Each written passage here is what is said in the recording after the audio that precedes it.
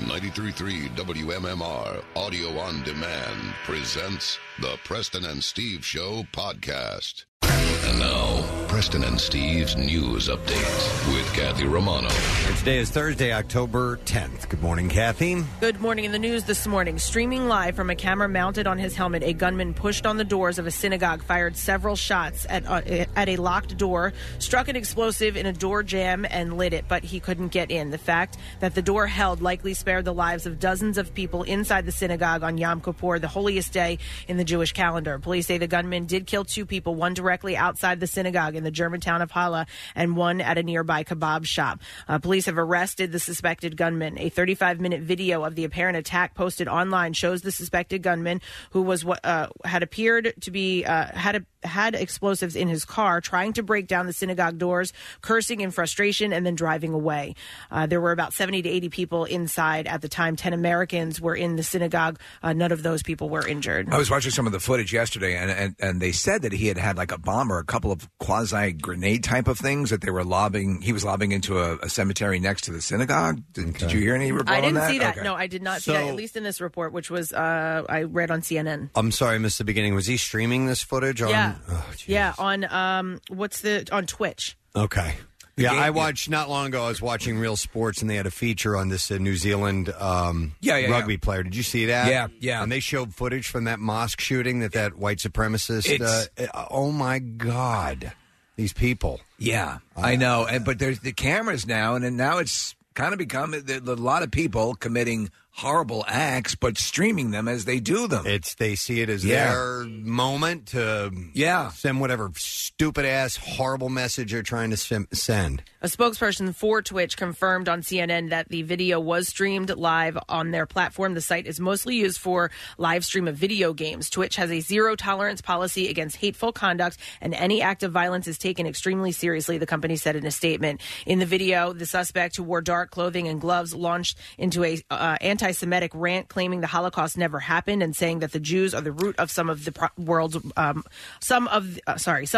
problems. Well, the thing is that, and it's with all of these things, the stream goes up and you have to have people report it. So it's already up and running before, you can do anything. Before it gets reported. Yeah, terrible.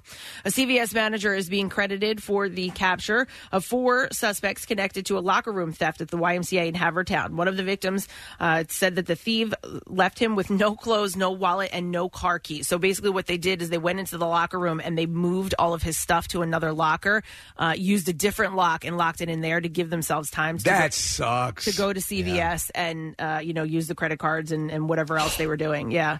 So they were able to make thousands of dollars in gift card purchases at CVS, at least at the first CVS that they went to. They then went to a second CVS, and that manager became suspicious. They were trying to buy, I guess, $2,000 in gift cards. So that manager, I believe, called police. I would like $2,000 in gift cards, please, from my CVS. Yeah. So here's a guy who finishes a wonderful session of goat yoga. Goes back to his lawn. Just doing what's right for his body. Just trying to make things right. Mm-hmm. Here you go. Police arrived and took the 4 suspects into custody. They were identified as 28-year-old Antronell Cooper, 25-year-old Antonio McAllister, 30-year-old Marco Morgan. All of those people were from Washington, D.C., and then from Baltimore was 32-year-old Kimberly Wynn. She was also arrested. It's unclear if the group is linked to others being sought in the thefts of another YMCA 2 weeks ago in Upper Darby. And then I recently saw a report, I don't know if this is connected or not, but I forget the name of the ring. I think it's like Lane something, the Lane Gang or whatever, the people that come and break into your cars in, preschool parking lots or like the baseball field parking lots, but apparently they're back in town as well. Oh, great. A Philadelphia judge overturned a murder conviction from the 90s Wednesday morning after concerns over the case came to light. Willie Veazey walked free after 27 years for a crime he didn't commit. For nearly 30 years, Veazey and his family have maintained his innocence. Authorities say new evidence showed that Veazey's constitutional rights were violated, and there was proof that he could not have committed the murder of a man back in 1992 in North Philadelphia. A judge agreed and vacated the conviction. Prosecutors dropped all charges. In court, Judge Leon Tucker said patience is a skill skill. Patience is virtue. How long have you had patience? Willie Veazey answered, since 1992. Veazey's attorneys say that there were numerous flaws in the case, including the following. His attorney stated his signed confession was coerced after being physically abused. He had an alibi in his former boss, who said he was working at a restaurant in Jenkintown during the time of the shooting, and one of the eyewitnesses has since admitted to having poor vision. This is the 10th vacated conviction since District Attorney Larry Krasner took office last year. Veazey says his case is a reminder of the flaws in the criminal justice system, and he hopes somehow his case will spark change. In sports this morning...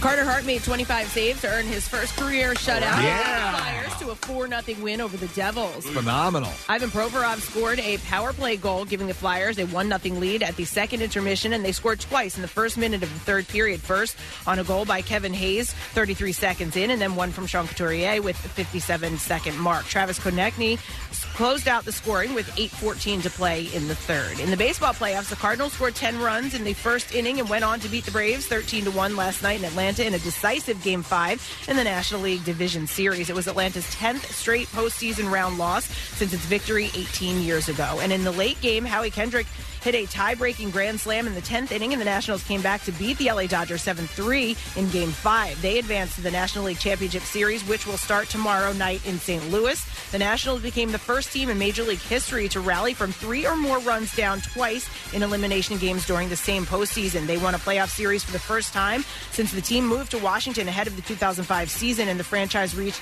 the NLCS for the second time in 51 seasons. And that's what I have for you this morning. All right, thank you very much, Kathy, and welcome, friends. It's a Thursday morning, as I said. As you went into the traffic, I didn't realize there was traffic this time of day. I mean, I hear the traffic reports, but I didn't really experience it until this morning because I forgot to set my alarm clock last night. And even if there's just like a 10-minute, delay or whatever it is, you see the difference in the volume that's on the road. It might not be jammed, but there's like cars there that you're like, wait a minute, why am I not able to, pass these people? Normally, the road that I first pull out of my neighborhood on, there's zero traffic at all. Yeah. In the morning, I saw like 5 cars whiz by, and I'm like, oh, this is going to be a different ride into work today. Right. I'm impressed that life woke you up.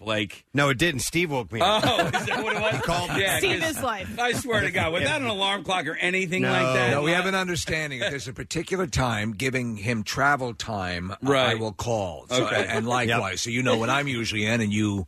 if there's an issue. I live the furthest away, so Steve knows, if I'm not here a little after 5, he calls me. And, we're creatures of habit. Yep, and I'm up, and I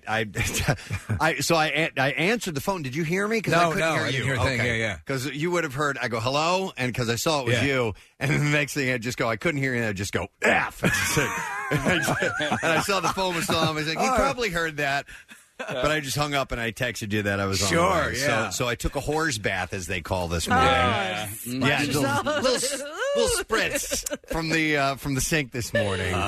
And the first thing I thought of is, well, I have to look nice for Mark Maron because he's coming. That's when the whores come in. And so I did something with. Well, you look hair. quite nicely. Thank you. A Jerry curl. Hey, no, I got an X hour and 17 minutes of sleep. You're so fresh. Are you kidding me? I'm fresh as a daisy. I'm ready to go. So it throws you off, though. It F's you up. Oh my God! It's funny how getting extra sleep can F you up. It's true. Yeah, it's true. All right. Well, it's not going to F up our schedule because we got plenty of things today. I mentioned Mark Maron. He's stopping by early. Actually, about an hour from now, he's going to be popping in, which is really cool. And Mark wants to hang, which is really cool. Yeah. He wants to stick around for a bit, and we are more than happy. And one of the reasons he wants to stick around is because Nick told him who our mystery guest is going to be. Yes, we have a mystery guest this morning, and we're going to have your opportunity to guess at who that might be, and maybe you'll win a prize in conjunction with that. We're not giving away, we're going to give away $1,000 from Money Shark. Okay? So that's our big prize. Get off our back. Well, we'll find something. We'll find a nice prize to give away. But this is more just fun to see if you have any idea of who we might be having on. And The reason we're doing this is because I'm not. This person is an actor, but I don't want you to guess who the actor is because you'll never get that. But you might get who the character this person played is. That's a mystery. Exactly. And it might be more fair to say this person also does writing as well. Okay. Writing and act. Actually, probably more known for, well... Are we playing the game already? Kind of, sort of. So Kinda, here's what we're sorta. going to do. I want to see if you could just basically on these vague little clues that we've given you. It's a character from a film, obviously. The character is iconic in pop culture. Exactly. So exactly. that should be your focal point. Yep. And then in a little while, I'll take a look at some of the texts as to who people think that might be coming in. Just text who you think it is, and from the correct answers, we'll pull a random winner, and that's it. And we'll get. Case, is there a prize we can give away? That we have a ton of things. We got beer. We got passes for. Oh, we got Zombieland coming up. We also have Double Tap. Tap. We have passes for the Cream of the Scream tonight. Now, let's just do beer. Let's keep it simple. It's not an appointment where somebody has to go do something. Okay. Let's give away a case of beer if you can correctly guess. And so text your guess to, what is our guess? Our text? 39333. Thank you. I've got the Money Shark number. I got the request line. I got all kinds of stuff. So anyhow, but yes, it's an iconic character. And I'll give you a little bit better clue in a little while, but I'm curious just to see on that alone if people might be able to get it right. I have a clue that I think will help as well, but I want to hear yours before I say anything. We'll talk off air and see how we want to refine this. But anyhow, you'll be very happy, though. This mystery guest is going to be on at 8:15, and it should be a unique conversation. So much so that Mark Maron wants to stick around. And it's just a phone call, too. Yeah. But he probably wants to talk to him and has questions. So not only that, but Mike Jarek is going to be stopping by. Our good buddy is going to be here in the studio for a very rare appearance on our program because, listen, he's got a morning show to do over at Fox 29. But there's an event coming up called You Gotta Try This, and we'll get the details from him. He's going to be stopping in around 10 o'clock. And like I said, Money Shark, that's coming up at about 8 o'clock. So let me get the entertainment report ready. We'll come back in just a moment, ask a stupid question, give some things away, and we'll make it into work together this morning. All right, we'll be right back. Stay with us. Love MMR? Buy some gear. Check out the rock shop at WMMR.com. Snazzy. Diamond jewelry doesn't have to be expensive. Have fun buying jewelry for someone you love and don't hate the price you pay. Feel the difference online at IHateStevensinger.com with free shipping. Buy real diamonds from a real jeweler. Steven Singer Jewelers. That's IHateStevensinger.com. Back with more of the Preston and Steve Show podcast. Yeah, coming up a little bit after 8 o'clock, we're going to have a mystery guest on the phone, and you will not, I guarantee, you will not know this actor's name, so that should cancel a lot of guesses out right away. Like Tom Hanks, for example. Yeah, there was a Tom Hanks or two guests, believe it or not. A lot of Pee Wee Hermans. It's not Pee Wee Herman. No. It's not Paul Rubens. You probably know that Paul Rubens is Pee Wee Herman.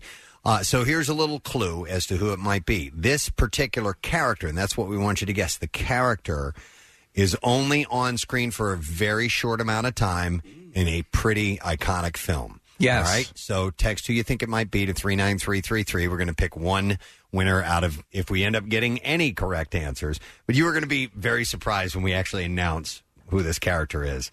But anyhow, we'll get a case of beer to somebody who gets it right. We'll draw one random winner if you're amongst those who do guess right. So go ahead. It's just kind of more for fun than anything to see if you can guess who this is. But we're looking forward to this interview a little bit after 8 o'clock. So yeah, it's a character that's only on screen for a little bit of time. A pretty big movie, and we don't need the actor. Let's just see if you know. So text over. All right, I'm going to go through. Let's see. Well, first I got to ask the stupid question. We're going to give away some tickets to see Rent on Friday, October 18th at the Miriam Theater. The question I have for you this morning is about ladybugs. Let's see. What is the primary diet of the ladybug? What is the primary diet of the ladybug? What do they eat? I would have assumed human flesh. No, 215-263-WMMR. All right, what is the primary diet of the ladybug? 215-263-WMMR. Let's go through some birthdays today. It's Thursday, October 10th. It is David Lee Roth's birthday today, and Diamond Dave is 65 years old today. I recently caught an interview with Steve Lukather of Toto, who was saying that, he's very, very tight with those guys. He's good friends. I'm speaking of Van Halen. Yeah. He says one of the main reasons that they don't plan to get together is because there's some health issues. Is that right? Now, you remember Eddie had oral cancer, and he didn't say directly if it means that, but now it's kind of got everybody wondering, is Eddie okay? So, yeah, don't really know about that. But David Lee Roth is doing a Vegas residency, one of those deals coming up, and interesting. We'll see how that goes. So I assume he's going right into that slot that was vacated by Celine Dion, because they probably played at the same audience. Maybe, yeah, the same group of people. The same group of people will be attending that show. You said that while you love Van Halen, the biggest disappointment in live performance was David Lee Roth. Yeah, absolutely. On the albums and so forth, phenomenal, excellent, wonderful, and visually fantastic. Great frontman. But he just talks his way through the lyrics or leaves out complete lines of lyrics. Just doesn't even sing. I would freak the F out. Yeah, because we're of the school that when you go to the concert, you want to hear the music as you're familiar with it. Yeah, it doesn't have to be 100% exactly a representation of it. Yeah, but don't get too cutesy. Pretty damn close. I'll kill you. He's 65 today. Dean Rowland, who I guess was in town recently, he's a rhythm guitarist for Collective Soul. Celebrates his 47th birthday. They play Parks Casino. Heard nothing but great things about Great the show. stuff, yeah. It's a solid band that just keeps trucking along. So happy birthday to Dean. Actress Julia Sweeney, SNL, you know her from there. She's the Pat character. 60 years old today. We also have Dale Earnhardt Jr. of NASCAR fame. 45. So he's retired. Is he? But he will, on occasion, I think he will jump in and race from time to time. That's what I read recently. Mobility scooters. No, not that. He will sort of come out of retirement from time to time. There he goes. I mean, the guy's just he's at GOAT status, yeah? No. His dad was. His dad was, yeah. Dale Jr. was really, really good, don't get me wrong, but I don't think he was... He doesn't eclipse his dad? I don't think so. Okay. No. He's 45 today. Brett Favre is 50. No, Brett Favre is 50 years old today. So he has had, but though again, he's attached to a pop culture moment, and something about Mary that it will follow him all the days of his life. Brett Favre. You don't want to be with Brett Favre? I just love how we know he's Brett in the beginning of the movie, and it's not revealed that who it actually is until the very end of the movie. Chris Elliott is the epitome of just a loser in that. He's so brilliant. He's awesome. So happy Big 5-0 to Brett. Mario Lopez. Yeah. Slater. Do we ever know what AC stands for in AC Slater? Marissa would know. Accomplished cellist. Yeah. Wow. I don't know where Marissa went, so we'll have to ask her later. We have a whole library that's devoted to Saved by the... Marissa, she just came back. What does AC from AC Slater stand for? Did we ever find out? Yes. Alfred Clifford. Whoa. I'd stick with AC as well. No, wait. Albert. She looked it up. That was close. That's very close. All right, thank you. Still would have gotten shot with a BB gun. All right, so happy birthday to Slater. Mario Lopez is 46 today. Tanya Tucker, the country singer. God. There was a time when she was the hottest one. She was the ladies. Yeah, she was like, I think just a teenager, and they had her in hot pants at the time or whatever the hell the deal was. Mm-hmm. She had a long and tumultuous relationship with Glenn Campbell. Do you remember that? No, I don't remember that. Yeah. Okay. She's 61 today. Ben Vereen, great actor and dancer. Yeah. 73 years old today. He was on a show with Jeff Goldblum. A show? Yeah. Brown Shoe. Yes. Do you remember that? It was actually really well written. Were they detectives? They were. Yeah, I remember that. Yep, he's 73 today. Peter Coyote. Yes. A decent actor, a great voiceover artist. I guess one of his most memorable roles would be in E.T., right? Yeah. He played E.T. No, he was the government dude that came in. You know I'm an alien from outer space, and it's a pleasure to be here on your planet. I couldn't help but notice you're driving the new Ford F-150. Like a rock. Yeah. It is quite a vehicle. Yeah. So he's celebrating his, 78th birthday today. Let's see, a few more that Nick got for me here. Lizzie Hale turns 36 years old today. Man, Lizzie Hale is a friend of the station. She did Attack of the Brackets with... Jackson and Sarah. Yeah. Yep. She is. She's been tight with MMR since the beginning of her career, and what a voice on her. She's 36 today. Bradley Whitford. Man, do I love that guy. I used to hate that guy because of the characters he would play. He mistreated nerds. Yes. Are you kidding me? You can't do that. And Billy Madison. Absolutely. Yep. Yes, Preston, you have to watch Billy Madison. I can't believe Someday. you haven't seen that. Oh, you've by never now. seen it? I've never seen You know it. what? bad. It's really terrible. It's really, but it's really terrible bad. in a good way. Yeah. Your boys are gonna love it. Okay. All right. But Just Bradley talk about your testicle. Bradley Whitford on movies like what was the Get Out? Yeah, like Get Out. He was great in that. Even though he's an evil character in that, but in *Handmaid's Tale*, he's fantastic. So, who posted there was one of the castmates posted out a birthday wish and was talking about *Handmaid's Tale*, but he is really actually very funny in a movie called *Cabin in the Woods* that Joss Whedon did, which is a sort of a send up in a way of horror movies, but it's he's really great. All right, a couple more real quick here. Wendy McClendon Covey. Love her. Who is from the Goldbergs. She's awesome. They did the episode last night of the Goldbergs. They brought back a number of the cast members from Cheers. Oh, they nice. were all characters in the show. She celebrates her 50th birthday today. Dan Stevens. Who's he? Oh, he's from Downtown Abbey. Downtown Abbey. Downtown Julie Abbey. Yeah. He's Matthew, Kathy. He's driving the car. And, yeah. Really good looking dude. Very good looking, yeah. 37. Rose McIver. Okay. I've forgotten who she is. She's an actress. She's an actress. So Quite talented. Rose McIver, actress. 31 today. iZombie? Yes, she's very talented. She's on a show called iZombie. Cleared it up. No, the show is, I think it's over now. That was last season. Okay. What a birthday. And then I saved the best for last. Ladies and gentlemen, a good friend of the program, Michael Giacchino, celebrates his birthday today. Michael Giacchino, world-famous composer. So many damn movies that not long ago, I think it was Coco was on. I forgot he did the movie. The music for that. Cow. Excuse me, what time is Coco airing? And of course, The Incredibles. Fantastic music. We won the Oscar for Up. And, of course, we went out to visit him while he was scoring the film for Spider-Man Homecoming. Yeah. I was watching the credits for Wreck-It Ralph.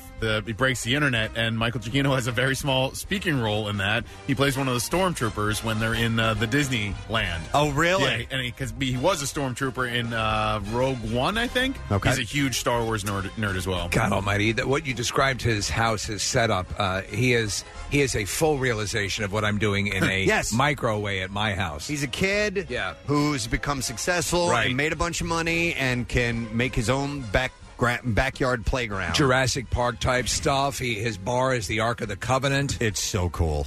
The tree house that he has. Yeah. How cool is that, dude? If you win the lottery, that's what you would have, Steve, in your backyard. Yeah. And as you walk around the yard, he's got these sensors that trip off audio cues when you walk by. So you'll be walking by, and all of a sudden you'll hear like Jawas and making all these noises, or growling, or you're like, what was that? Yeah, it's dinosaurs awesome. from Jurassic Park. How big is the actual yard? It's not huge. You know, it's one of those LA houses that probably is lots of money, that costs a lot of money, but it's not like a huge footprint. Right. It's also in the valley a little bit too, so it's in an area that's not traditionally as expensive as other areas. But man, is it cool! And it's you don't really see the house; it's hidden from the road. A lot of those houses are like that. Yeah, but you're not gonna meet a nicer guy. Oh, I got to get out there. Yep, and we can go out there. Michael has invited us on a few occasions to come out and say hi. It's cool that he remembers us and that he grew up listening to MMR. Yeah. Friend of the show. Friend of the show. He's a friend of the show. And his name is Michael Giacchino. We wrote that for him. It's beautiful. Mm-hmm. He was touched. Happy birthday today to Michael Giacchino. All right, let's see if we can get an answer to our stupid question. What is it that the ladybug primarily eats? 215-263-WMMR is the number, and I will go to Brian for the answer. Hey, Brian, good morning. Good morning. You guys rock. Thank you, Brian. Appreciate it. What is it that ladybugs eat? Aphids. Aphids. Yep. Hang on a second. I know they're the scourge of plant people. Well, they actually were brought here to North America from Asia in 1960 to eat aphids and other pest insects. Oh, no kidding. To escape religious persecution. I don't think they really eat human plants. flesh. Oh no. They're very voracious though. Apparently they'll consume a lot of aphids. Right. Okay. I had never heard of an aphid until there's somebody I know who actually doesn't get Christmas trees anymore because they got a tree. That's and the it saddest was, thing I've ever heard. Well, no. They have It's a Hallmark They get an aphid infestation? They had an aphid infestation. No, they have a fake tree now. Oh. So Danica McKellar in A Christmas with Aphids. On the Hallmark Channel. All right, for Brian, we're going to give away a pair of tickets to see Rent on Friday, October 18th, 8 p.m. Miriam Theater, and tickets are on and information available at KimmelCenter.org. All right, let's get into the entertainment stuff. A judge rejected the Manhattan District Attorney's Office attempt to silence Cuba Gooding Jr.'s defense team with a gag order days before his sex trial is set to begin. He's charged with squeezing a woman's breast on June 9th at a bar in New York City. He denies the allegation. The prosecutor, Jenna Long, sent a memo to Judge Phyllis Chu on September 25th asking her to tell attorneys to refrain from discussing the evidence with members of the press or disclosing any materials provided in discovery to the press or public. She argued that she was giving the defense videos in which the defendant makes references to mental health, prior sexual abuse, and sexual experiences and feelings. So this is their client.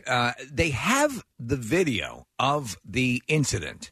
And do they have other angles on the incident, or is it just that one angle? Don't know. Because from what we saw, and listen, I don't know what's going on, and they'll hash it out, but I think we all agreed it looked a little innocuous.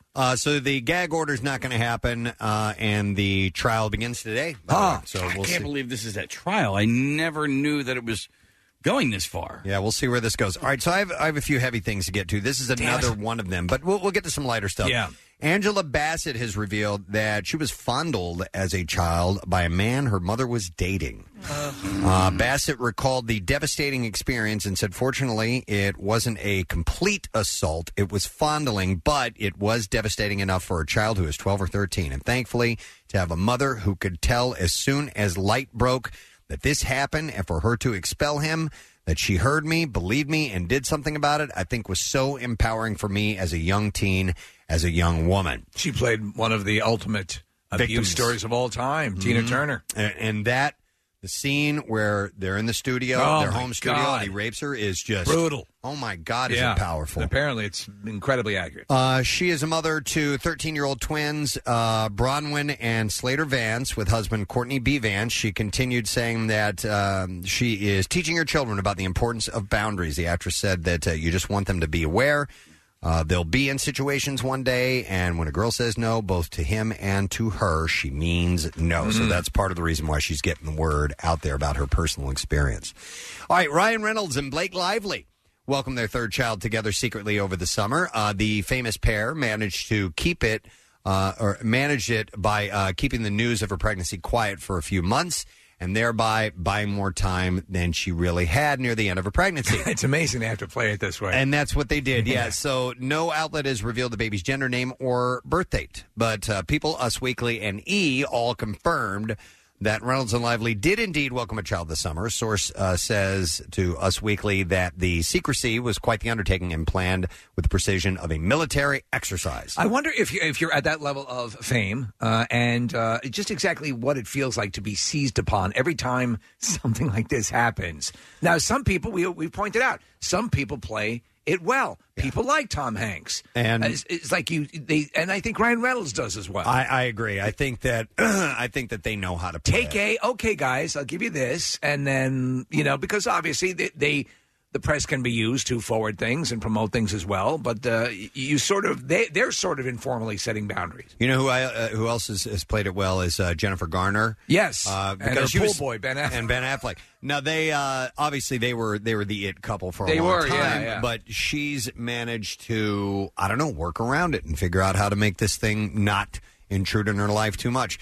The 32-year-old Lively kept off social media for most of the year and did not reveal new shots of herself since the premiere of Ryan's Detective Pikachu in May. When she revealed the pregnancy in June, she made her last public appearance. So they made it a point to not have public events or go to public events. But why did they bother? They reportedly want to protect their older daughters, James and Inez, in addition to their new recruit. A source said they do everything they can to make sure that their kids have a normal upbringing. The couple lives in the suburbs of New York. Blake has a really great support system here. So. Where do they live exactly? Does it give you the exact? No, address? it just says the suburbs of New York. Okay, so interesting. Yeah, interesting. I'm going to drive around looking for him. The Green Lantern was on the other night, and listen, it's not great. It's not great, No. but it's fun. It's fun. And that's where they met. Yes, yeah. And she looks fantastic in that Unbelievable. movie. That's where I fell in love with her. Scarlett Johansson sat down with Elle for a Ryan's cover ex-wife. story. Yeah, you're right. Yeah. Women in Hollywood is what it's called. Why wasn't I contacted? And she confessed that while she is very happy to be engaged to Saturday Night Live's Colin Jost, she could tap her inner sadness to play a woman extracting herself from a bad relationship in Marriage Story. Is that a new movie? Other stars, including Mindy Kaling, were also featured. I guess so, Steve. Yeah. She said, my ability to compartmentalize comes in handy when it's time for things like that. She said, I'm certainly, obviously, very happy and fulfilled in my personal life, but I'm also a sum of many parts and able to access different parts of my story and how I got here. It's all valuable. She just described me, Preston. So that's the acting thing, how they can, turn it on and turn it off. How good are you at compartmentalizing? I'm not good at all at compartmentalizing. It's a good, I think in ways it can be a really good attribute. Yep. I can do it. So from watching my mother, when she was sick and everything, to be able to say, okay, this stinks, but this is pretty good. So it's a good thing to have. Sometimes, though, you can put up walls. You know. It takes me, in the heat of the moment, it's hard to do that. Right, like Asia told us. Right, exactly. If we learn nothing from Asia, from that super they group were in a super 1980. group. Yeah. But in the moment, if something is inflammatory, really intense, it's hard to compartmentalize at that moment. Yeah, no, I hear you. But, and there we go. I just think of the this more you guitar know. riff. All right. So we'll move on now. I love it. Let's go with Kristen Bell. Covers the November issue of Women's Health, and inside she shares her love of carbs and her need for a bagel break mid-morning. This is an incredible story, I think, because it really rips the lid off of the underpinnings of Hollywood and exactly how they get their carbohydrates. I got here late this morning. Yeah. And I didn't get a chance to really go into all This just in. We go down to Jimmy Lashevsky, depending on more information on how this particular actress receives her carbohydrates. All right. Kristen Bell said, I have to eat carbs because I have to memorize 11 pages of dialogue, and I can't do that eating spinach and chicken. Maury Povich? Bell does restrict her diet somewhat, going mostly vegetarian but leaving room for indulgences. She said, if they make au gratin potatoes, I'm going to have some, but I'm mindful of the portion I take. Am I really recording this? So let me ask you, does she give an indication how long after she ingests normally does she make a bowel movement? Yeah. How are au gratin potatoes not vegetarian? How are they? Because they're the cheese is that is vegan. vegetarian. Yeah. Maybe not vegan, but She anyhow. puts bacon on top. Yeah, exactly. That's how they're not vegetarian. I believe I'm diminishing its vegan aspects by putting bacon all over it. Okay, so on alcohol, she speaks of this. For 10 years, she avoided alcohol because Dax Shepard, her husband, has been sober since 2004. But now she occasionally indulges, but she says she feels like she, quote, has the flu the next day. On exercise. Okay, now this is where it's going to get dark. I can't believe revealing. we're still here.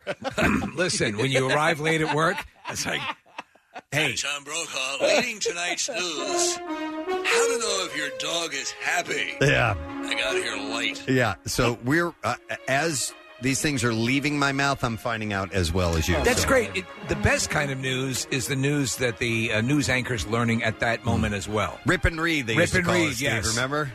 You'd rip it off the teletype and just read it right then and there. Off your dot matrix printer. All right, Bell shared that when she needs a mental and physical pick-me-up, she turns to exercise. Well, there you go. It should be the first stop for anyone who experiences depression or anxiety because it encourages serotonin and endorphins. She's right. I feel so much more centered, patient, capable. It sets the next 48 hours for me. Any indication on how she approaches oral hygiene? No.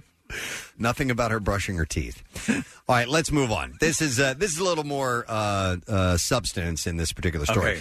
Woody Harrelson and Juliette Lewis reunited for the 25th anniversary of their classic crime spree pick, Natural Born Killers. What did you think of that movie? It was weird. It's a mind bender. I really thought it was cool. I can't say that I've sat through the entire movie, to tell you the truth. Because I don't think I was in the mood to see something like that when I was watching it. You know what I mean? It's a social commentary. It's pretty badass. It's sort of Tarantino-esque in a certain Did he way. write it at all? Was he? Is there? Yeah. Okay, He's so one of he came up with a story. he came up with the story, and there you go. The rumor that I had heard was that it's sort of a continuation of the couple from True Romance. True Romance, yeah. Which I really love. True Romance. I love True But Tarantino Romance. didn't direct that. That was Tony Scott, I think. Right. But But he Tarantino wrote it. wrote it. Yeah. But I mean, the whole sequence in her mind, or what her younger life was like with Rodney Dangerfield as her dad, and they play it off like it's a sitcom. Yeah, that was really. It is weird. It's weird. That's But Oliver Stone. It's pretty intense, man. But Oliver Stone was there as well, and he held an anniversary screening and Q&A at Beyond Fest. He's talking about his new film, which is Detective Pikachu 2. He said, I think it was a special movie.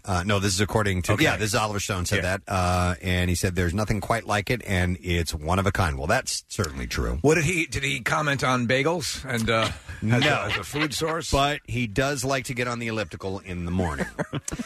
Gigi Hadid is toasting her sister Bella Hadid on her 23rd birthday. That seems like a weird thing to do, to toast someone on their birthday. The 24-year-old posted a cute throwback of her cradling her baby sister at the beach. It is pretty sweet. I did see the picture. How many Hadids are there in the Hadid These clan? are the only two Hadids that I know Well, there's of. a boy Hadid. Okay.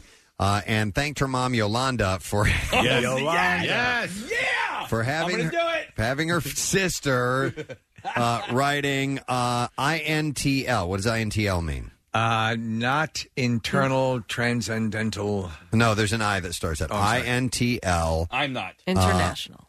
International Bella Hadid Day. No. All right. Oh, is it? Yes. Are you kidding me?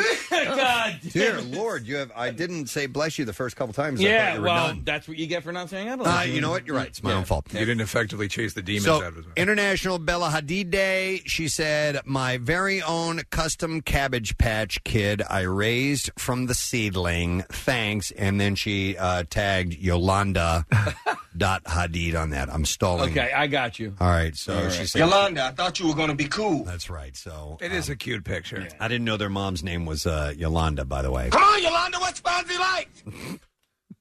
Did I mention that her name is Yolanda? Right now, Yolanda, we're not going to do anything stupid, are we? All right. Let me see what else we can get into here. How about this? Oscar-winning Jeff Bridges has been taking pictures on the set for 35 years of any movie he's been on or any show. The word that comes to mind, this is according to him, of the Hollywood Reporter, of his compulsion is Tourette's. He tells the Hollywood Reporter that. Okay, well, listen, it's a cool story. It's his compulsion. He said, I started on Starman, and I just kept doing it, and you do something for so long, it sort of becomes a part of what you do, a habit, as natural as picking up a book or a magazine. So he's collected his work in 2 books, one published in 2003. These are all on-set pictures? Yep, and a second one is called Jeff Bridges Pictures Volume 2. It is out October 14th from Powerhouse Books. It's $50, and Bridges will donate his proceeds to the Motion Picture and Television Fund. Well, I hope he's promoting that because I would love to get him on to talk about it. Man. Yeah. So what is your favorite Jeff Bridges movie of all time? Of all time? I mean, it's a tough one because obviously a lot of people go to the Lebowski, I like Lebowski thing. I like Big Lebowski. I'm not a fanatic about it like some people are, but I tell you what, man, one of my favorite performances of him is Crazy Heart. Oh, shoot. I know it's not as iconic as some of the other Crazy films, Heart but is great. My God, is he good in that. Fearless, where he survives the plane crash. Yeah. It's astonishing. Yeah. And the one he just did with Chris Pine, Casey, we love it. Hell Hell or or High High Water. Water is amazing. I know what I got to go with. It's certainly not a cinematic masterpiece, but Tron was a very important movie to me growing up, and he played Flynn, and I love that character. But man, movie after movie after movie, the Fabulous Baker Brothers. Yeah, I loved Baker Brothers. Starman when I was a kid. Starman was really good. Yeah. Yeah, so... But like Lebowski, I'm sorry, just hands down, that's the one. I get it. I literally drank White Russians for a year because of it. Steve, what about Iron Man? Oh yeah. Though when you talk about the performance in Fearless and Hell or High Water is so amazing. You haven't seen it yet, right, Preston? No. Yeah. I mean, talk about living in a character. It's just unfreaking real. Yeah. There's a scene in Iron Man where he confronts one of the scientists. No, and he's like, Tony Stark made this in a cave with a bunch of scrap. The arc reactor. Yeah. And he kind of looks at him. He's like, I'm not Tony Stark. He's great in that. He is excellent. good. Yeah. All right, so we can move on to clips now. Yes. Yeah! We've birthed this entertainment report. We beat it to death. The Winchester brothers return to save people and hunt demons for a final time in the fantasy series Supernatural. Jansen Ackles reflects on ending the show's long run in this clip. Here we go. We've gotten to a point where we feel really, really solid about where we are. But we feel like we still have tons of energy, tons of passion, and tons of love, enough for the show to go out with a bang. And I think that I would rather hang my hat on that. All right, the 15th season 15 seasons. Supernatural premieres on the CW at 8 p.m., by the way. By the way, the original plan was to go for like 6 seasons. Yeah. And, really? They've gone a little bit past that. Well, because they got Jensen Ackles. And, no, I love the show. Honestly, I watched the show for the first 6 or 7 years. Yeah. But it just became, as I've told you, Preston, it happens a lot with these CW shows, is it gets very repetitive. Yep. All right, next clip. Oh, I forgot. Mixtape is the ultimate rock experience where musicians share their own mixtape of meaningful music. Here, guitarist Don Felder talks about the talent surrounding him growing up. Tommy Petty, myself, Stephen Stills, and Bernie Ledden all went to the same high school. We were in battles of the bands together with the Allman Brothers and Leonard Skinner over in Jacksonville. Shut up, dummy. That's wow, amazing. I didn't know that. That's pretty awesome. That is wild. We had him in the studio. He was great. We did. I was fortunate enough to bring in a guitar and have him autograph it. I got to hang it up on my wall in my basement. Cool. I got to show you guys a picture. I finally hung up all my rock star memorabilia. What about your rock bathroom? Yes, I got to take pictures. It's for the most part, it's done. Okay, I'll take pictures and show you guys. I'm pretty proud of that. A new episode of Mixtape is on AXS or Access TV tonight at 8:30 p.m., by the way. All right, so... That was seamless. You would not have known that you did not have time to really prepare. Thank you. Yeah. I appreciate the word seamless. So we are in roughly an hour from now, a little over an hour from now, we're going to have a mystery guest on the program, and we're having people just for fun try to guess to who it might be, and we'll have a prize. We'll give away a case of beer. In the collective of correct answers, we will draw one winner. We've had people loads and loads and loads of guesses. We've had 4 correct so far. Have you? Really? Excellent. 4 of them got it right so far. It. Exactly. Well, people who know our show will know. Yeah. So do you want to give any more clues? No. Okay, yeah, that's what I think. Well, here's a clue. In the next it's not break, Tom Hanks. That's all right. And maybe in the next break or around Bizarre File, because we're going to have Mark Maron in here in a little bit, we'll give you another clue. But the only clue we've had so far is this character, not actor. You won't know the actor. We'll reveal who that is later on and get to know this person. But this particular character only appears in a film for a short amount of time, but it's a big movie. It's a pretty iconic character. You've heard the name before of the character. Yeah. Let's see if you know. Text what you think the answer is to 39333. I can't believe 4 people got it right from that description. I know. What? I know. Either you know it or you don't, as they say. All right, we are going to take a break. Casey, I should give away some of these. We have a Cream of the Scream stop tonight. Bates Motel and Haunted Hayride. Number 1 haunted hayride in the country. I say it's like Universal Studios level stuff. It's amazing. We're going to take callers 10, 11, and 12 right now. 215-263-WMMR. Now, keep in mind, we're meeting up at 6 o'clock tonight. All right, so it's from 6 to 8. It's in Delco, and you can get the details on the website. But call right now, 10, 11, and 12. We'll set you up, and you'll be able to go tonight. 215-263-WMMR is the number. We're going to take a break. Money Shark coming up less than an hour. Mark Maron's going to be here in our studio, and more. We'll be right back. Preston and Steve. On 93.3 WMMR. Here comes the MMR. Just when you thought it was safe to go back in the water. What did you want to tell everybody? I just want $1,000. You sound excited. Because I just won $1,000. Congratulations on winning $1,000. Oh, my gosh. Tune in weekdays at 8 a.m. and 11 a.m., as well as 1, 4, and 6 p.m. to hear the hour's winning keyword. We'll give you 15 minutes to text the keyword to a special contest short code 45911. And if you enter using your MMR mobile app or via WMMR.com, we'll also put your name in the hat for a $10,000 grand prize. MMR. Money Shark. Money Shark. Money Shark. Brought to you by Horizon Services, 24/7 heating, cooling, and plumbing. And by 93.3 WMMR. Our next guest is going to be performing at the Miriam Theater tonight. You know him from movies and streaming shows, and of course, one of the best podcasts in the world. And we're happy he's back in town. Ladies and gentlemen, Mark Maron is here. Hey, Mark. Am I on? Is it on? It is on. And comedy. They know me from comedy. They do. That's why you're at the Miriam tonight, man. We were checking our records, and I think the last time you came by for a visit was in our studio in 2012. I know. Look at us all turning old. Look at a bunch of old men now. That's why you got to shave your head. I do? Yeah, is it time? What happens is it at least removes that visual cue, you know, so. Then you're just the ageless bald man. Exactly. How old is that Buddha? Yeah. Exactly. Yeah, you look good, Buddha. Yeah. But I don't know when it happened to me though. Like I'm just starting to notice it now. For years, you I was look like, good though. No, you look good. I'm going to say I'm going to put you in the age-defying category, and I think because you have an iconic mustache. Oh, is that what's happening? I think that's it. Yeah. I finally have an iconic mustache. Yes, I think because you can be drawn with your facial hair can. You're in one of the rare class of people, celebrities, who can be defined by their facial hair. Just in a sketch. I used to do the sort of a soul patch zapper thing. Now I got some. Now I got a full beard going. But I think I just noticed it a couple weeks ago. I think I slept one might have been last Wednesday. I woke up old. Like I feel like everybody hits that moment right. where you look at yourself in the mirror and you're like, it happened. I don't know when it happened. Do you know what it is? It's like sometimes. Why does that jiggle now? Yeah. Mm-hmm. Yeah. And it is. Are you jumping up and down in front of the mirror? Look at me. Yes. It's all going. It's all jiggling. That's it. Something hurts that didn't hurt before. That's happening. And the time to recover takes longer.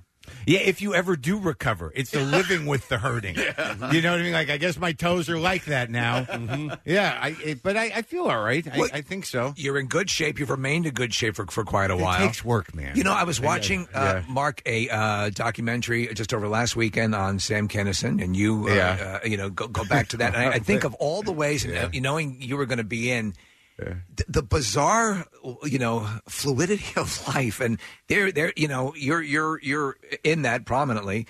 I was, you're mentioned many times, in the beginning. So the where's this on? Yeah, it's Prime or something. So, but long story short, if you look at your career the way it's firing now, it's got to be wild to be where you were back then, to gone through all you've gone through. Yeah. The book is out. We are waiting for the punch. Yeah. The shows, the podcast, interviewing the president, all of this stuff. Do you have time to take a breath and absorb it all, or do you just keep going? I'm trying. Yeah. I'm trying. I'm experimenting with experiencing peace of mind. Yeah. And happiness, because I'm told it's beneficial to us, and that's what we're working towards. Yeah. It does get to a point where because things turned around for me. Not later in life. I'm not like 70, but I mean, my success came in my 40s. Yeah. And it does make a difference. I know people are like, they say, like, does success really make a difference? Yes. Yeah. It does make a difference in terms of, because you spend so much time committed to something. Like with comedy, I mean, that's all I wanted to do, and that's all that I really am. And when you do that, after a certain point, there's no plan B. You get 20 years into something, and all of a sudden you're like, well, I could always...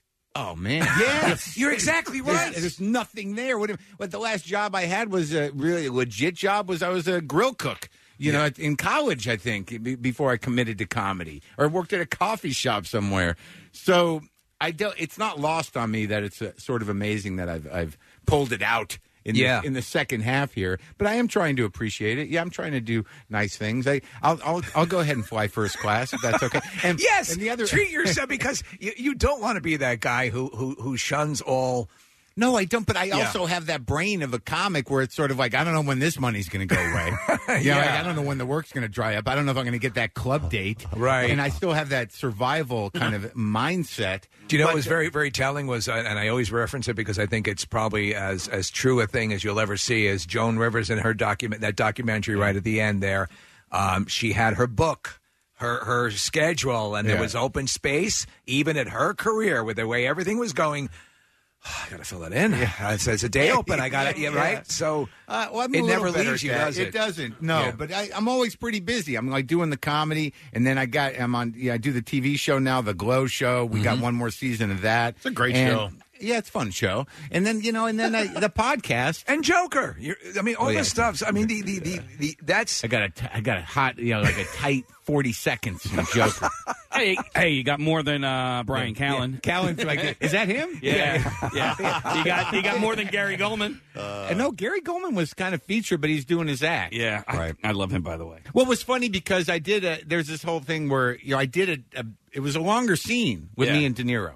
Like it wasn't the whole movie, but we did a walk and talk thing heading up to the dressing room where we enter, and that's the scene in the Joker. But there's a whole other thing where I'm like, "How you doing? What's going on? Let's not do this." They excise that.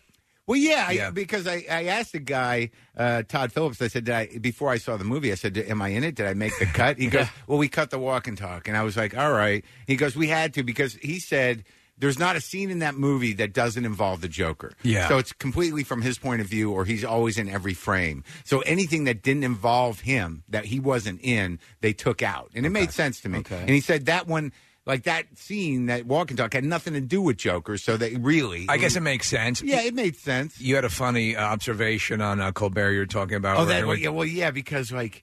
Yeah, I mean, I get this opportunity. It's De Niro. It's freaking De Niro. Well, people I'm fairly critical of Marvel movies. I get, I've gotten a lot of pushback. Well, as you can from see, we're fans.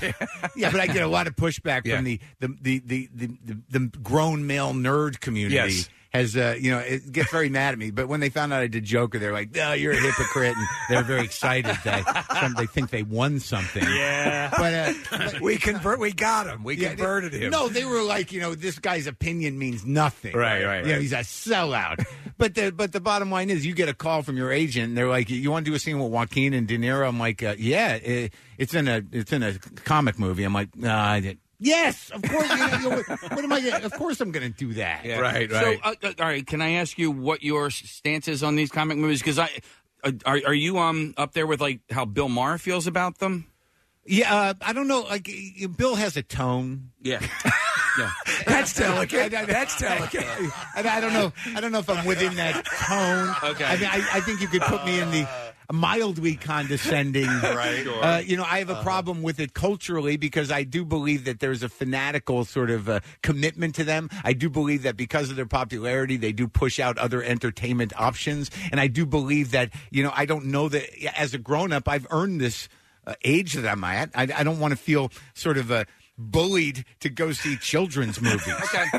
I understand that. I understand that because people who like those movies, even if they're grown-ups, they're sort of like, come on. They're almost like missionaries for them. There's just like a bunch of Disney stooges, who are trying to tell you it's like this is their life. Well, right. I've been a fan throughout all my life, and so it attaches to pivotal moments of my childhood. That. Sure. But I understand it's the same way vegans try to push. The whole thing, and I think one is more healthy. Like I don't think you're getting any health benefits from the Avengers movies. Well, Batman's like the DC Marvel's different. And I've used that joke. Like when people were like, "Yeah, you're doing it's a DC movie." So, it's a little darker, a little more grown up. A little more grown up. Yeah, I do understand it because I love the movies. Yeah. I'm not a comic book guy. I didn't read the comic books growing up, so I don't have this like long vested interest in like, oh my God, it's finally happening. I think it's a belief system. Right. I mean, these guys have been reading. Go ahead. Sorry. But no, my wife doesn't watch any of them, and I tried to have. I think that's something a lot of men say. But I tried to have this argument with her. I'm like, no, it's really, really great cinema. But now, like hearing you talk, I'm like, okay, you know what? Listen.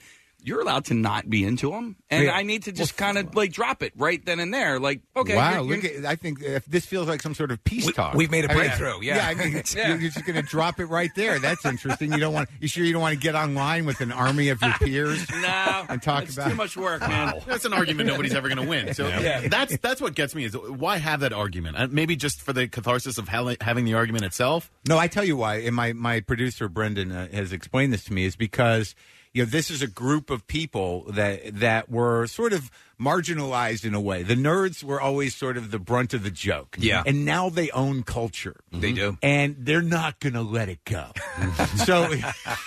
So anybody that's going to start pushing at it, they're like, no! And it's always shrill and awkward, and they're having feelings. And... Well, you look at like Scorsese just caught. I think that was a reasonable. And he's assessment. just saying. Listen, if Martin, you certainly have to entertain Martin Scorsese's view on things. It at its basic core, it's fun. That's what it is. It's a diversion. It's a harkening back nostalgically for childhood. Right. But it's not a I don't want to leave childhood. But I know what you're saying. I get bored. Yeah. I'm bored. Do you know what I mean? The stories are simple, and I get it. Like I know they're like you ought to see the one with Hugh Jackman and what's that Logan. one? Oh, if you want to start, because I'm going to try to watch some. Yeah. Just for watch Logan. But I think I'll start at the beginning. I've seen Iron Man. Yeah. I saw that, and I think that maybe Iron Man. I don't know. It's okay. You don't. It's really okay. Again, it's funny because we deal with obviously the station plays music and a song will come up and. It's the ultimate subjective thing. How do you respond to music? But this sucks. People speak in concrete. This is great. No, it's the same with comedy. It's the same with everything. These things are subjective. You don't have to like them. Right. But I mean, my problem is with those movies generally, I really do get bored. I mean, if you're not thrilled by dudes flying around and throwing buildings and rocks and cars and things, I don't know. It was never my thing. And I read some comics, but even the comics I read when I was a kid were not those. I read like Swamp Thing, and then I went into the Gaiman stuff, Hellblazer and Sandman. I liked good stuff. I liked a lot of the underground world of comics. I like Daniel Clowes. I like that guy. What's his name? Burns, who does the 8-ball comics. So what do you Peter like? Bag. Do you like horror movies and stuff? Nope. Or you're not into that stuff? No, I Like have monster no movies? patience. No patience for that. I just kill the guy. I don't know what that feeling of suspense is not one of my favorite entertainment feelings. What in the pop culture realm? What's your go-to genre? What do you most find yourself being drawn to when you go to a movie? If you have, that's a good question. I don't know. I've been watching Succession. Okay. I just started watching that. I love it. Everyone the raves way, about it. Well, Yeah. the way they talk to each other is amazing because it's not real, but it's like there's the emotional weirdness of the whole thing is great. I just rewatched the entire Breaking Bad. Me too. Mm-hmm. You did? Yeah. Well, Preston and I did a year or so ago, and now I've watched the last few episodes again because of the Netflix movie that's coming out with Jesse. I went to the premiere. Oh, how was it? Can we ask whose phone is going? It's yours, I think. Is it mine? Yeah. Oh yeah. Oh my god, dude, that happened at the end of Hamilton on Tuesday night. Hey, it's time to wake up. Yeah. Is it your alarm? It's 7:30. Oh my god. I It's on the nose. I almost didn't wake up because I thought I said it and I didn't say it, but I woke up anyways. Yeah. The movie's good. It's good. It's almost like I think he made it just because he's like these guys were so great. Let's just make one more movie. Okay, I can one more see thing that with this. I'm fine with that. But the premiere was great. I don't usually go to a lot of those, but because I'm on a Netflix show and I've done specials and I've been on a few of their shows, they invite me, and I was like, I'm going to go to this one. Yeah. So I wore this shirt, the one you kind of. I love he's wearing a denim shirt that I really like. Well, thank you. I mean, I know it's stiff. I know it's new because I knew the way you said it. It's like you're like, wow, where'd you get that shirt? It was a compliment, but there was sort of like a little new. It's a little. Yeah. Maybe you might want to break that in. But Is it itchy? Where'd you get that brand new denim It shirt? had an edge to it. Yeah. You just got that, didn't you? You know, it wasn't a full-on compliment. Yeah. It was like, that's a denim shirt you got there. That thing is really denim, isn't it? In the world of denim, that's passive aggressive. Look, we got to work on it. We got to work on it. That's hilarious. But the movie, So I'm still like crazy because I still get kind of starstruck, and it's just kind of because I walk the carpet. I don't have to, but I'm not in the movie. But then you get that picture. It's like also at the premiere, I was there. But I'm sure Netflix encourages you if you can because you're a Netflix. Yeah, and I wore this denim shirt. That was the first. There it is. There's the picture you guys. See, that's the denim shirt on its first appearance publicly. Same pants too. It is the same pants. I got 4 things, dude. I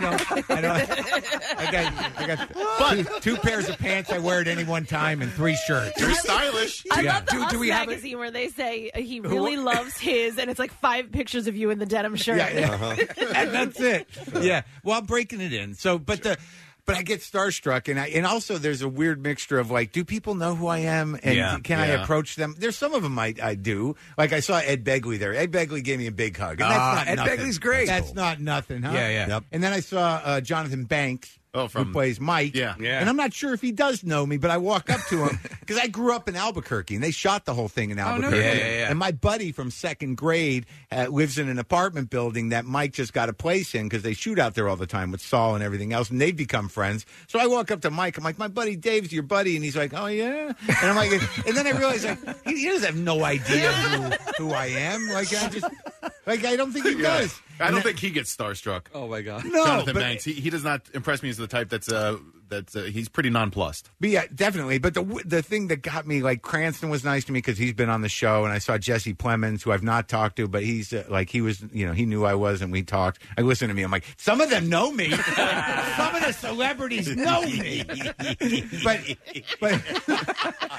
we get the same way. I know, right? Hey, we know David Faustino. Yeah, he came here. Yeah. Was he here? He was here. Wow. Kathy doesn't remember. I don't remember. Hey, Obama would know you. If you walked into a room and he was there, he would recognize you. I think he might remember. That was pretty special. Yeah, it was. The president came over. But 1 second, I also want to find out. Yes, please. So I'm at the premiere, and I hear from behind me over at and people are sort of talking before the movie started, and I hear Hank's voice. You know, Hank from the cop in Breaking Bad. And I didn't even know the actor's name, but I'm like, there's Hank! I want to talk to Hank! Like, when I interviewed Cranston, I swear to God, when I did it, I was so immersed in the show, it was years ago, that I could not separate him from Walter White. Yeah. And, like, throughout the entire interview with him, I'm like, I think I need to talk to Walter. So there's certain characters that really impress. Like, Hank's such a that guy's great. What's his name? Dean something or other. Norris. Yep. Yeah. Great character actor. I felt myself excited. Like, there's Hank, and he sounds just like Hank talking to other people. But yeah, Obama is no Hank, right? But exciting. Yeah. Speaking of Obama, the podcast WTF with Mark Maron, 10-year anniversary, man. You've really made that just a mainstay, and it's you do it right. You kind of do what we like to do as a radio show. We just have conversations, and we dive into whatever comes up. You have a basic idea of what you want to talk about, but you do your paths. homework a little bit. Yeah. Poke around a little bit. Sometimes I miss things, but you got to get used to people saying like, "Why didn't you ask him about it?" Because you should have told it. No, it's got to be on your terms. But you're so initially your interviewing skills, your chops, were they developed on like Air America, or did you have a good rapport, a conversation ability? Because I told you earlier before we went on that when we first started, our interviews kind of sounded like interrogations as opposed to just conversations. And when did this switch flip for you? I think that's a style initially. Yeah. You want to get these moments. It was like the audio equivalent of clickbait. Yeah, right. Yeah. You're exactly right. You kind of want to let's get them on this one. Like I don't do morning radio as much as I used to because I don't know what I'm walking into. I know you guys, right. But even phoners, you want to be on a phone with a bunch of monsters who are just looking to tear you down. Yeah, and you've got no way to defend yourself because you're on a phone. Yeah. So. But my style really was more about inviting people I knew over to talk about my problems. Yeah. So having celebrities over to talk about my problems and maybe find some midway. It's a disarming entree into a good conversation. But I was in trouble. I was bitter. I was cynical. I had people I had to apologize to. But so it sort of evolved like that. From like a 12-step almost. Almost like I need to make an amends or like do you like me or like I'm not comfortable with you. But it was always very personal, and it just kind of evolved from there. So your most listened to podcast would be, I guess, the specific episodes, the Louis C.K., right? The 2 episodes. Todd Glass. I don't know which ones are the most. I'd have to ask Brendan, but the Obama one is always evergreen. Like right now, like the most recent 6 months are always free on WTFpod.com or Stitcher. It has the archive. And then after, if you want to go back before 6 months, you got to go Stitcher Premium kind of deal. But I don't know how many people listen to Louis. There was a 2 doubleheader with Louis. That was a big podcast. I don't know how many people are going back to that. I thought your it was as sincere a sentiment as I've ever heard relayed, about a friend of yours who's done something that is not right. Yeah. But again, I think this is a muscle that you've developed over years of just living your life and kind of laying it all out bare. But and I thought it was so genuine. And all of us have people in our lives like, that's them, and I take them for what I take them for what they are, and I know them on other levels that you don't, and this is how it is. Yep. Yeah. Well, I mean, we don't talk anymore. Yeah. Really? Has it gone asunder because of that? No, I don't know. Asunder. It's just I don't know who what his life is now. I mean, after that stuff went down, I addressed it honestly, and I thought it was reasonable. It was more than reasonable. And he's got to go through what he's going to go through. Yeah. Interesting. I want to ask you kind of a nerdy radio question because with you and Brendan, and when you're at the red carpet, do you see Dean Norris and say, "Man, I want him on the show"? Or if you're in Philadelphia at the Merriam and you meet somebody that would be good for the podcast, do you book guests that way? I've gotten a little more respectful in that way. What about with De Niro? Well, I mean, he doesn't do that kind of stuff. I talked to De Niro briefly, and not briefly. I mean, he's a nice guy. He was present. The day I started shooting the Joker was the day they found a bomb at his building. Oh. And, but he was handling pretty well. Timing. Well, no, but he looked at the other people that got bombs. He was like, I'm in pretty good company. It's like Hillary and a few other. But he was dealing with that. But he's, if you really think about him, he never even appeared on Carson, really.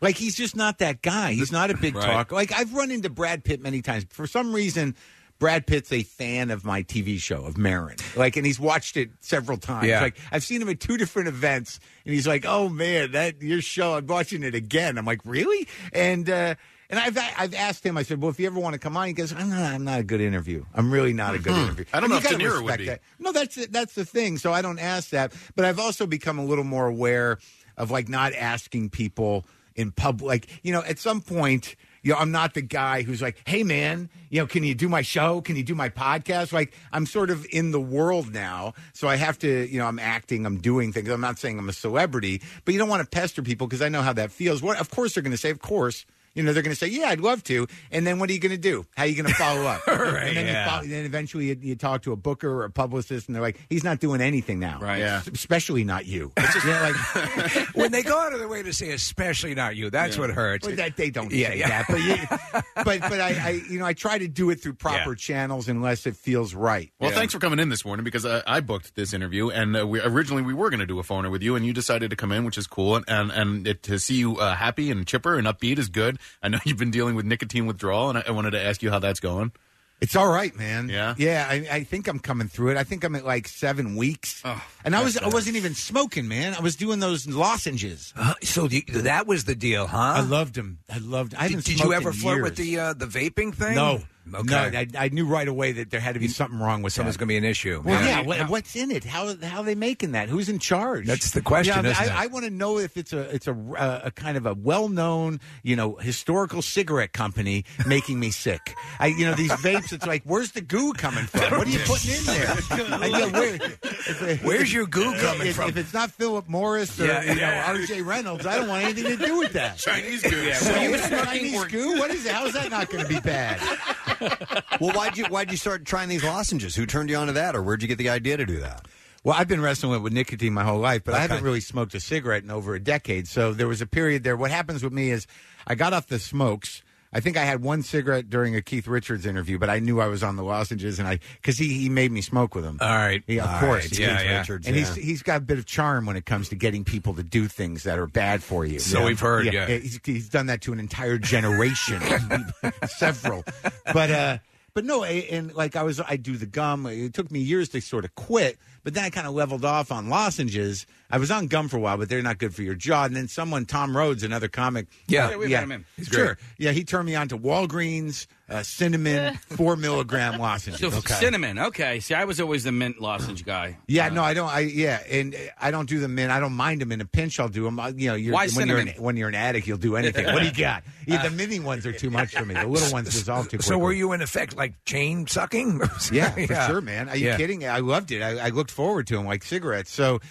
But what happens to me is I'll get off everything like I am now, and then I'll decide, like, I think I can have a cigar. Yeah. And then I'll have a cigar, and then within 2 weeks I'm having 2-3 cigars a day. Yeah. And I feel like my mouth is rotting. So then I got to get back on the lozenges to get off the cigars, and then I'm locked on those. So you got to look at me because I'm the only one who's currently addicted to nicotine, and I 130% know exactly what you're talking about. What are you on? Yeah. Just well, a mint? No. Now I'm on.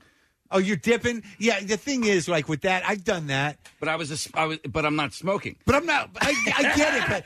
But my lungs are okay, Mark. I get it. I mean, there was a period.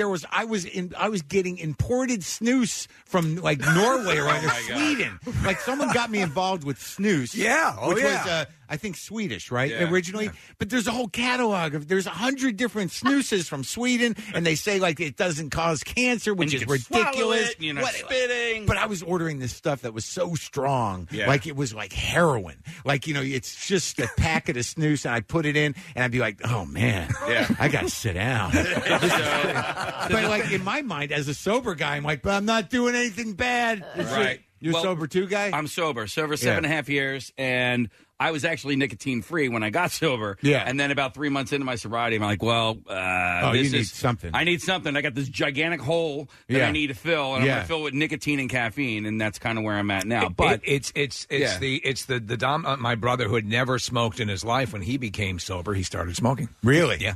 I've been through. I got 20 years sober, so I've been through a lot of different options. Yeah. With the. But I'm looking. You're not even drinking coffee. I'm you like, got food.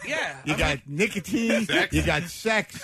Yeah, and those are my. If I can move those around, go through a rotation. Like the one thing I never do, thank God, is gamble. Yeah, there's gamble. No, I never got that sickness. I do not like losing money. I've never had an experience with gambling that I won so much money that I felt so great that I got to spend my life trying to do that. That's funny. I get nervous while gambling. I don't. There's no rush or that high is the for me. rush. The nerves. That is the rush. Yeah, but it doesn't work for you. Right? Yeah. Mark, have you ever seen some? Because I've seen a good friend of mine. Yeah. The first time we went to Vegas, I saw that switch flip. Oh man! And I literally had to take his ATM card because he was going to go hard. Really? Yeah. And I said, dude, you need to put this in check now because he would have tapped out everything. It was crazy. I lost. I think the most I lost was $800 in an evening, and I'm still mad at the hotel. Of course. I tap out at like 40. Yeah, it still hurts me. Well, that's why casino ATMs put out in $100 bills. Oh, and yeah. stuff like, it's like they got you. You know. I can't do it. Yeah, and I'm a bad poker player too. I want to real quick. Robert's been on hold for like 25 minutes, and I would if I cut him off, De I'd feel Niro like a jerk. is on? No, De Niro. Bobby. Hey, what's up? You had a question for Mark Maron. Hey, Mark. Hi. Listen to every single episode. Really love the podcast. Thanks. What is taking so long with the garage renovation, and what are you doing in there? Okay. All right. That's a very Thank specific you. question. I Thank you, appreciate Mr. that. De Niro. He's saying it with angry. He's angry at me. Like, I think it sounds pretty good in the room I'm doing it in. I've worked very hard. I had a kid make sound panels. I'm all set up in the bedroom. Yeah, because you originally started in your garage. Well, the old house, I got a new house. Right. But the old house, it was a cluttered garage, and I was there for years. And then I got this new house that has a garage, but it already sort of had the work done. The family that lived there before had a kid out there that they didn't want in the house, I guess. Okay. And but they put a bathroom. There was a full bathroom, and it looked perfect for a studio for me, right? So I get this house, and I love the house.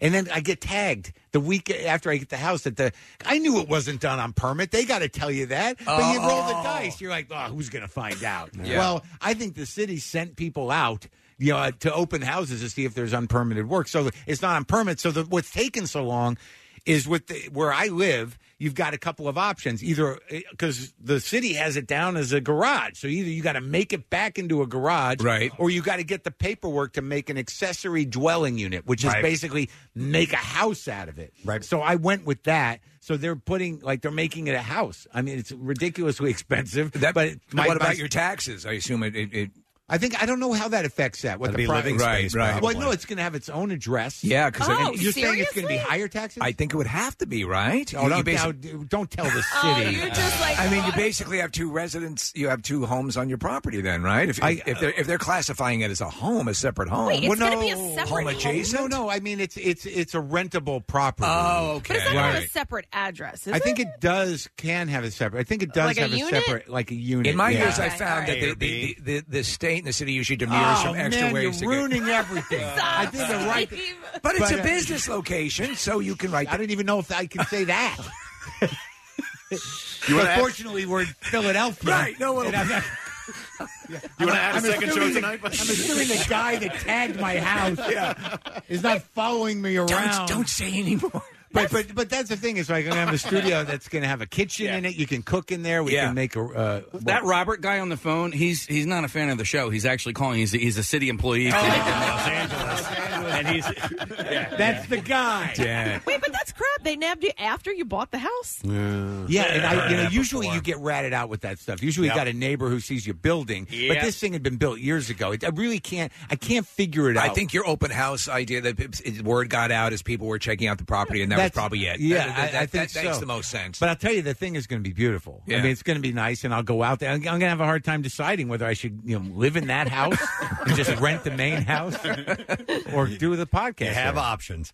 Listen, if you're just tuning in, it's Mark Maron who is here. He's going to be performing at the Miriam Theater tonight, 7:30. Tickets available at KimmelCenter. They're going fast. .org. So here's the deal. We need to take a break because we're doing this contest that we have to get on time at 8 o'clock. So I want to take a break. But did you want to stick around for a few minutes? Yeah, or do you think have I to want to drive back in traffic? Okay. As long as Mike, the driver's cool, I'll hang out. And we should give props, by the way. It's Dave's Limo hooked us up. They're always awesome. Dave's Limo, driven by Mike, owned by Bob. Yep. Right? Yeah. Loved by everyone. Loved by everyone. Yeah, I'll hang out.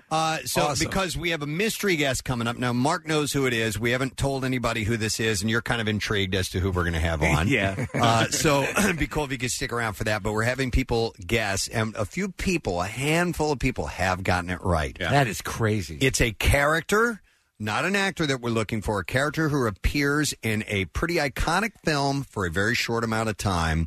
You can text who you think it is to 39333, and from those correct answers, we'll grab a winner. We got a case of beer that we're going to give away. Is it Yards we're giving away, Case? Yeah. All right. So listen, we're going to take a break. Mark Maron's going to stick around. We'll have the B-File coming up. Money Shark Contest is on the way next, and then our mystery guest after that. We'll be right back. Here comes the MM Army. What's going on? Thursday at 6, Steve, Casey, and Marissa bring the cream of the scream to Bates Motel and Haunted Hayride at Arasatha Farm in Glen Mills, voted the #1 haunted hayride in the country. Now with zombie laser tag, escape rooms, and axe throwing. Join Brent Porsche Thursday from 7 to 9 at Maggie's Waterfront Cafe in Northeast Philly for the Bud Light Platinum Thursday Night Huddle. Enter to win Eagles tickets and signed Eagles merch, courtesy of Bud Light Platinum, and enjoy $3 Bud Light 20-ounce drafts and Platinum bottles.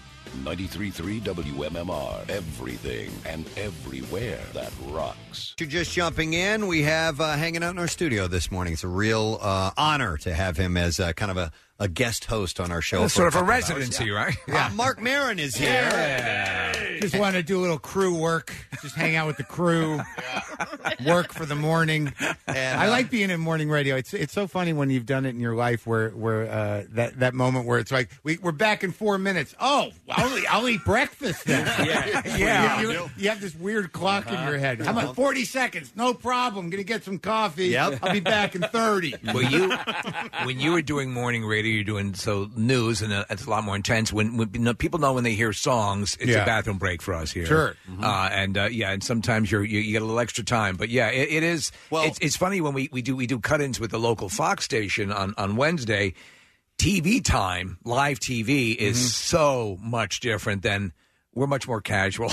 Yeah, it's very precise on TV. But we have, and also we do live commercials during the commercial breaks. Yeah, too. we do, So we yeah. actually have to sometimes, if you don't plan out your pee break properly, you're screwed. Yeah, a lot of peas. There's a lot. You handled it well. That was some pro. On your podcast, you have an opportunity to hang on. We got to pause for a second and then just put it, pause it and then come back and finish. Something funny was like I heard. I'm not going to say the guy's name, but another big regional morning show guy. Yeah. I heard him. He was complaining about podcasts, like the like one of those dinosaur conversations. These kids, right? These podcasts, they don't know what they're doing. This guy actually goes, they don't know how to reset.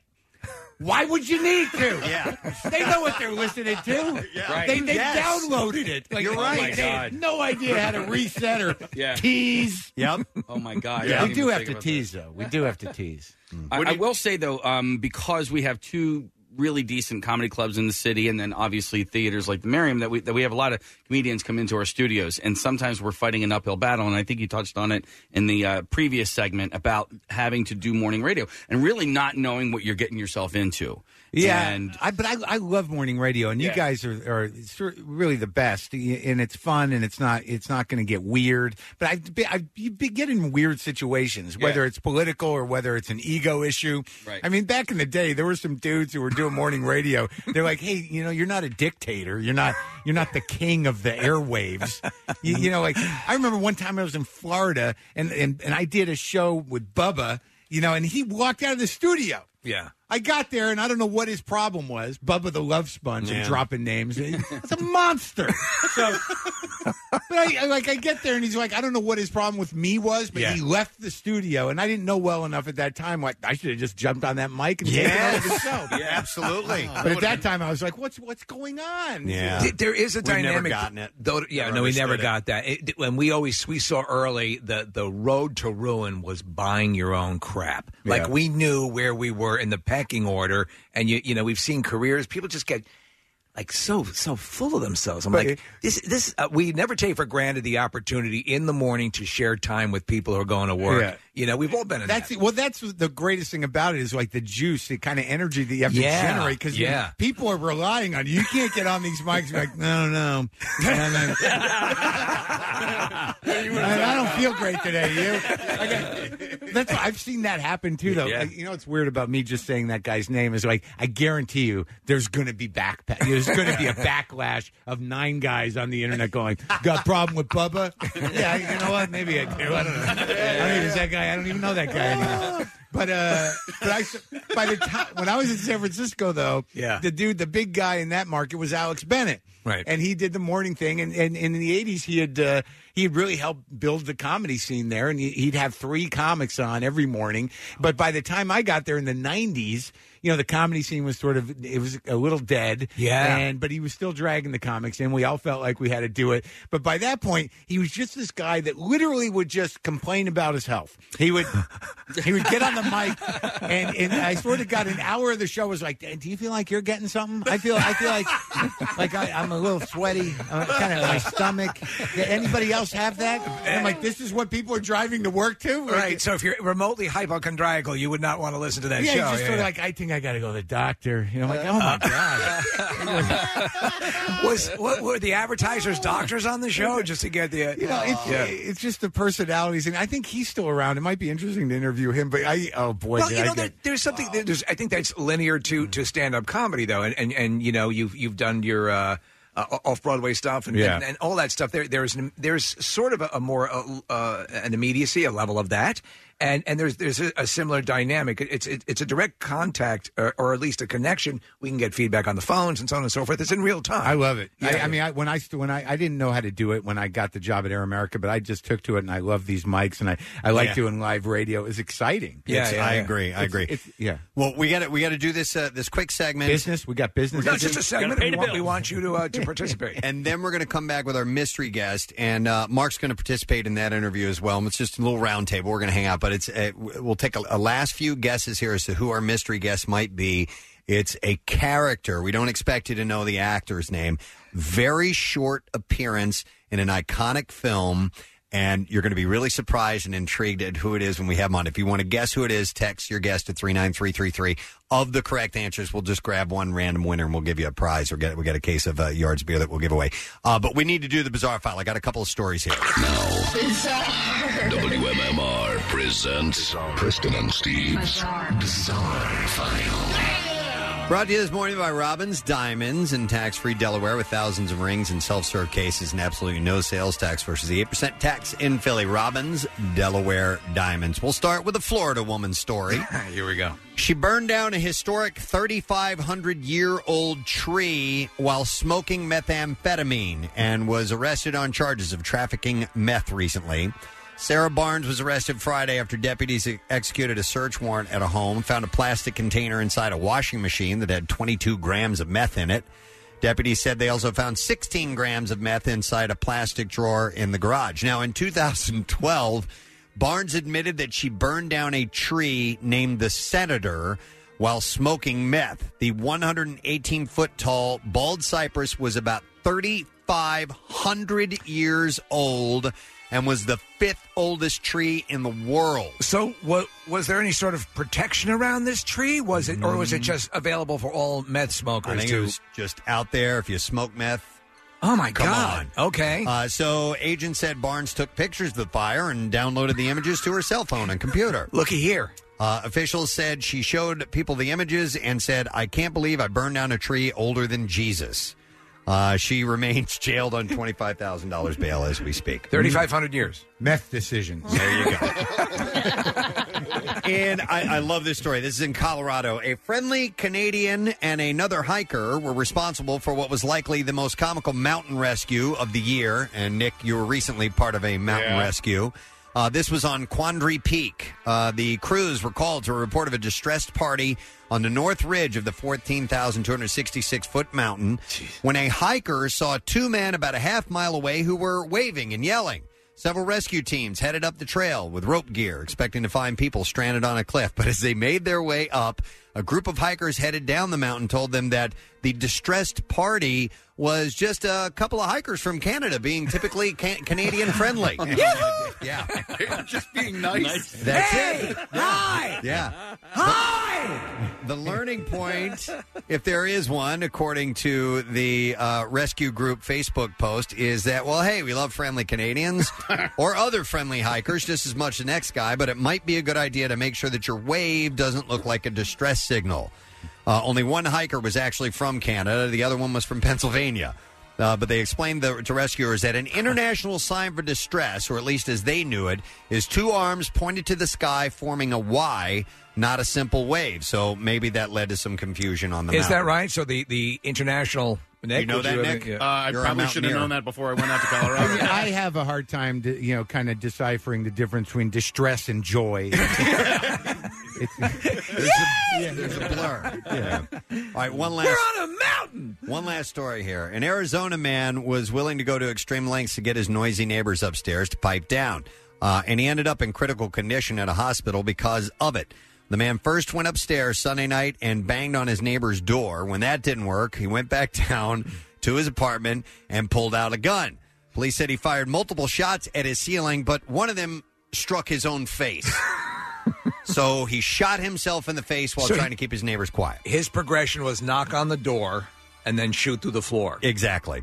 Officers said nobody else was hurt by gunfire except for the guy who shot himself in the face. And there you go. That is what I have in the Bizarre File for now. All right, we are going to take a break, and we're going to come back. Mark Maron is here with us. We are going to have our mystery guest on. We'll tell you who wins if we indeed we do have a couple of correct guesses on that. But I want to give away, Casey, give me some cream of the screen passes. So tonight we are headed to the Bates Motel. This is stop number 2 on the cream of the screen. The Bates Motel and Haunted Hayride. It is the number 1 hayride in the country. And we will take the next 3 callers and put you on the list. 215-263-WMMR. Check out the new additions for 2019. The Zombie Laser Tag, Escape Rooms, and Axe Throwing as well. So we'll get you on board. Coming back with our mystery guest. Oh, boy. Don't move. Like what you hear? You can see it too. Check out Preston and Steve's Daily Rush on Xfinity On Demand. Steven Singer's Ready for Love diamond engagement rings are ready to go. Whether your budget's $500 or $5,000, Steven has the perfect ring for you at the perfect price. Online at IHateStevensinger.com or at the other corner of 8th and Walnut in Philly. IHateStevensinger.com. Steven Singer's Ready for Love diamond engagement rings are ready to go. Whether your budget's $500 or $5,000, Steven has the perfect ring for you at the perfect price. Online at IHateStevensinger.com or at the other corner of 8th and Walnut in Philly. IHateStevensinger.com. Back with more of the Preston and Steve Show podcast. Before we reveal who our mystery guest is, like I said, Mark Maron is in here, and he's interviewed a ton of people as well.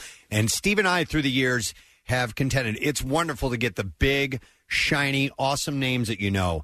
But from time to time, you get characters on who you didn't expect were going to be a great interview, and those are our absolute favorites. They are. And I've, since we booked this, and we did this through Nick, and we'll explain the answer, I want to find more characters from films and TV shows like this that you're just always, I want to find out about that. I want to find out what that experience was like, even though you're not a superstar to some extent. One of our favorite recent interviews, Mark, was Adrian Zemed. Oh, my God. From Dance Fever and Grease 2 and Bachelor Party. He was great. Yeah. It's Great crazy. story. Great stories. Awesome Had stories. so much to tell. So the mystery guest, the only clue that I gave out was that this particular character makes a short appearance in a very big movie. Yeah. Now we've already, Mark chose randomly. There were only 8 people who got it right of all the texts that came in. That's a lot, though, really. Yeah. Mark randomly reached in and picked one out because Marissa put the numbers on a piece of paper, and we do have a winner. She's going to contact them. Do you want to give away the last 4 digits of their number? The correct guess went to Chris Friel, Friel. So Marissa got a hold of him. Chris. Nice job. Nice. Well done. How much does that guy win? He wins a case of beer. Yay! Case of Yards Loyal Lager, which you can find at local retailers, including Rye Brew on West Girard Avenue. So there's your plug. So the other clue that I was going to give, besides having a small role in a very big movie, was this character has no dialogue, and you never see this person's face. Those were the next 2 clues I was thinking about giving out.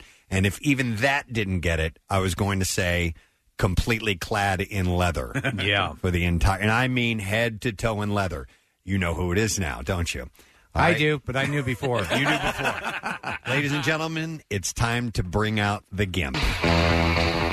From Pulp Fiction as the Gimp, please welcome actor Steve Hibbert to the show. Yeah, the Gimp. That's right. Hey, Steve, how you doing, man? Good morning, gentlemen. How are you guys doing? We're doing awesome. So this is pretty wild, man. We've referenced that character I don't know how many times over the years. Well, thank you very much. It's a transcendent. It's a pop culture iconic figure. Hell, you even have. I think there's a couple of action figures, Gimp action figures. There are indeed. Yes, yeah. My children love the fact I'm an action figure. So I was doing it, and it's amazing. There's an extensive amount of information about you and the whole process of the Gimp and how you came to be a part of the film. And it's my understanding that you struck up a friendship with Quentin Tarantino. You were in the Groundlings. Yes, I was. And he came down to sort of an improv night, and and you guys sort of hit it off. So take the story from there and how you ended up with a copy of the Pulp Fiction script in your hands. Okay. I was in the Groundlings. That's how I kind of got my start, if you will, in show business, if you will. And So, I was in the Groundlings, very lucky. Was in the main company, did that for years, taught, acted, directed, performed there, led to all the professional jobs, including the one with Pulp Fiction. Yeah, because Quentin was a fan of the Groundlings, and he came and guested on a couple of all-improv show nights on Thursday nights. He and I, being a couple of film geeks, we bonded over, like his work print of Stagecoach and stuff. And so we became pals. We went to the movies together and hung out. And in fact, we used to go see movies at the New Beverly, and I remember him saying vividly, "Wouldn't it be cool to own this place and program whatever movie you wanted?" And now he does. Yeah, He bought it. Yeah. There you go. So dreams do come true, which is awesome. And that, like, if he wasn't a brilliant film director, that's the perfect job for him, owning a revival movie house. Well, as legend has it, he worked in a video store for years, and that's where he became fans of like Hong Kong cinema. A lot of his early stuff, Reservoir Dogs, and in fact, Pulp Fiction, based on a lot of Hong Kong movies that he loves. So you guys are friends. He does, I assume. We became pals, Yeah. and he says, I'm finishing this script with Roger Avery, Pulp Fiction. You want to take a read? And yeah. So I read it, and even on the page, usually reading a script often, at least for me, can be a bit of a slog because you kind of, sometimes it's hard to visualize what's going on and all of that stuff. But this was like a page turner. You could just tell, even from the script, oh, it's going to be one of those movies, And he said, well, come down and read for the GIMP. It's been like a freak show. Come down and read for the GIMP without any dialogue. Exactly. Yeah. So I went, and for Lawrence Bender and the casting director, Quentin and I did like a little psychodrama where he was the master and I was the weirdo slave. And by the time I got home, this is in the old days, so on my answering machine, it was Quentin saying, "Hey, you got the part." Now, did you know at the time when you were auditioning you were going to be completely covered up? No, yeah. Okay. In the script, it's pretty much as you see it on the screen. Come out of a little box inside of Mitchell's old room, which is like my favorite little reference in that scene. Well, listen, I got to tell you, Steve, my favorite line of yours was, Thank you. True story about that line. But yeah, it was, it was just an amazing 3 days. Everyone was really cool. It was kind of a hard shoot because of a very difficult, grim scene. But everyone was really fun, and it was just a really great experience. And no matter what else I've done in the entertainment industry, that's like the thing that I'm kind of known for. Well, you've done a fair amount, certainly, but I mean, it's just one of those things that, and I'll tell you this. So it's my understanding you go, you audition. It's at this warehouse in Culver City, I think it is, and it actually was used as a location in the movie.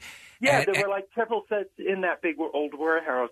The Jackrabbit Slims, right, Bruce Willis's apartment, the interior, all that stuff. And so Quentin is sort of ordering you around, and you're doing your thing. But as intense as that scene is, I remember nervously chuckling in this whole thing because you just didn't know what level, what descent it was going to take.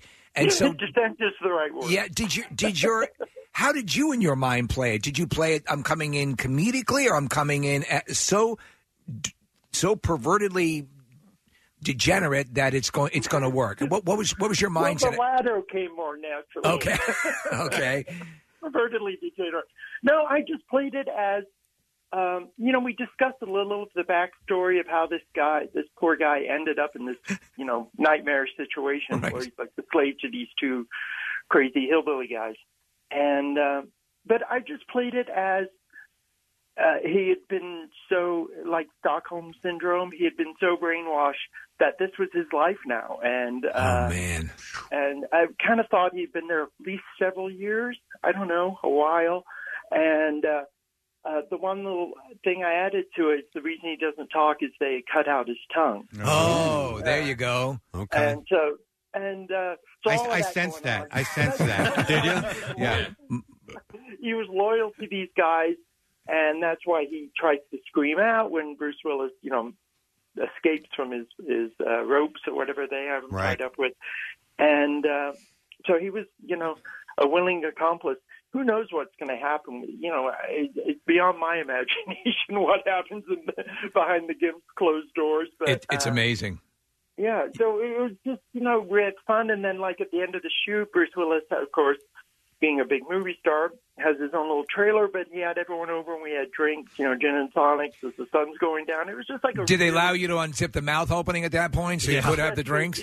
Yes, they So that all worked. I guess, although there were really because of the nature of the scene, there was no photography allowed on set. Oh, okay. Those days. So there's like no behind the scenes photos of any of that stuff. Oh man, listen, I'm always intrigued by props and things in films, and if I were lucky enough to be in a movie that I knew was going to be a big hit, I would want to keep something as a memento of sorts.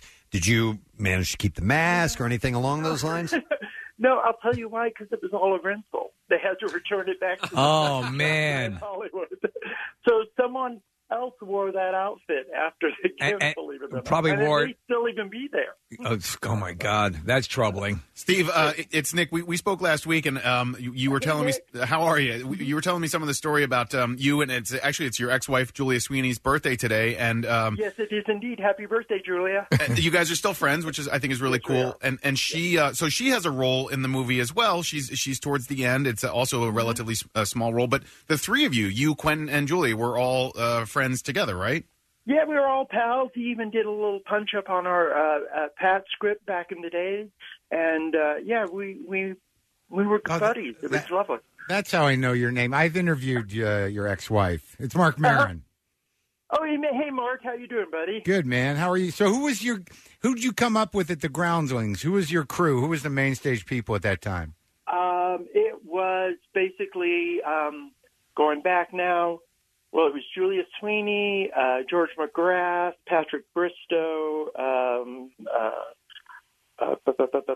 Conan O'Brien, John Lovitz. Wow.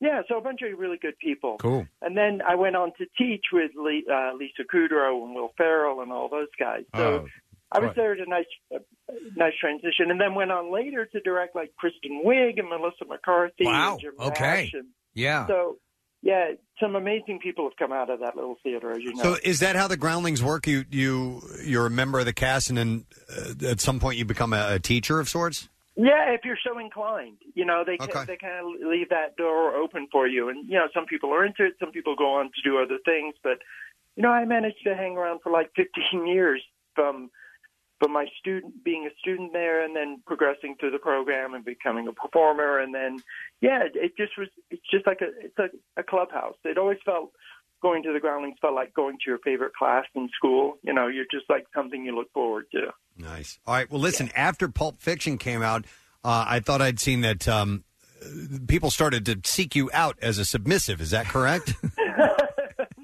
No, but because I guess it's kind of anonymous. It felt like sort of like, well, you don't see my face. So before the internet and Google Images, where you could, because the GIMP could have been anyone. Yes. And then, the World Wide Web makes us, honest folk, all of us, what we've done and haven't done. So it kind of became known. So I've done like fan conventions, which have been a blast to do, because you just meet people who are really into movies. So it's fun. Well, the rumor is that at some point people were literally going to really extensive measures to find your home phone number, and you would occasionally get calls on, at that time, your answering machine from people who are interested in meeting you.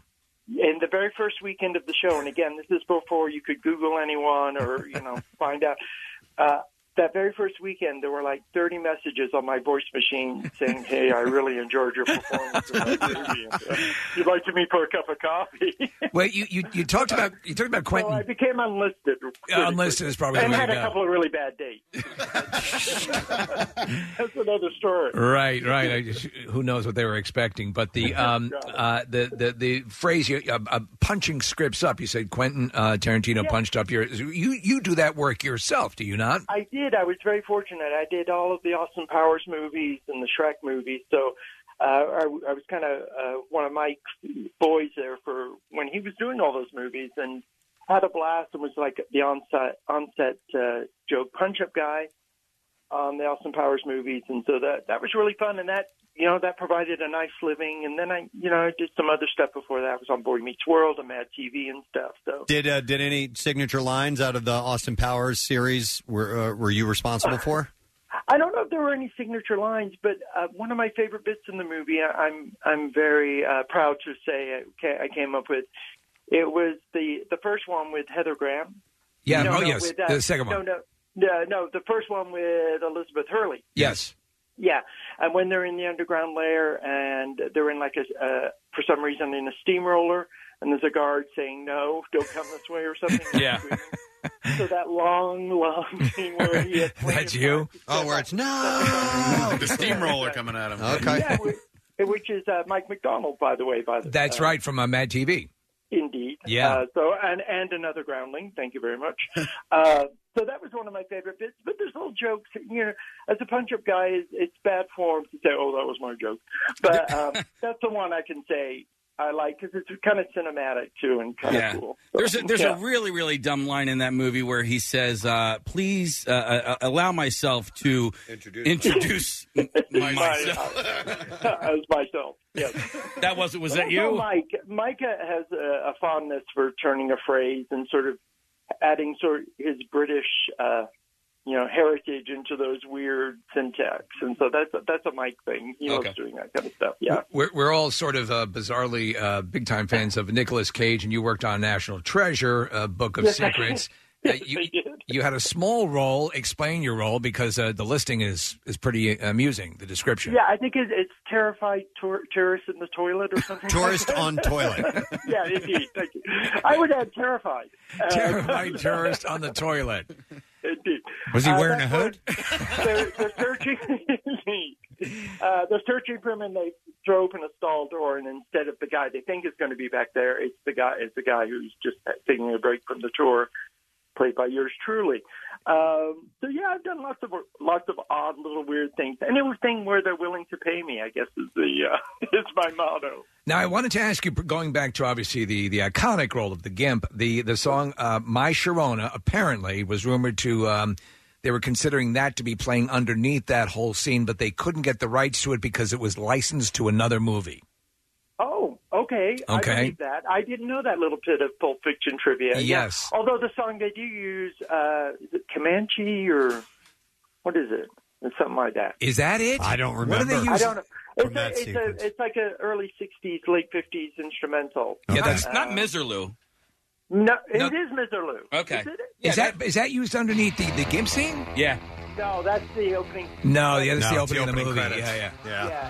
So it's another song. Okay, I'll look. This sounds like another contest. Yes. I wasn't expecting a third degree here, fella. We're gonna grill you. If you get it, you can win a case of beer. Yeah, it is. It's called Comanche by the Rebels. Comanche, yeah, there you go. You got it right. Yeah, you won. You won the case of beer. You can grab that. All right, I did. See? There's a few things I know.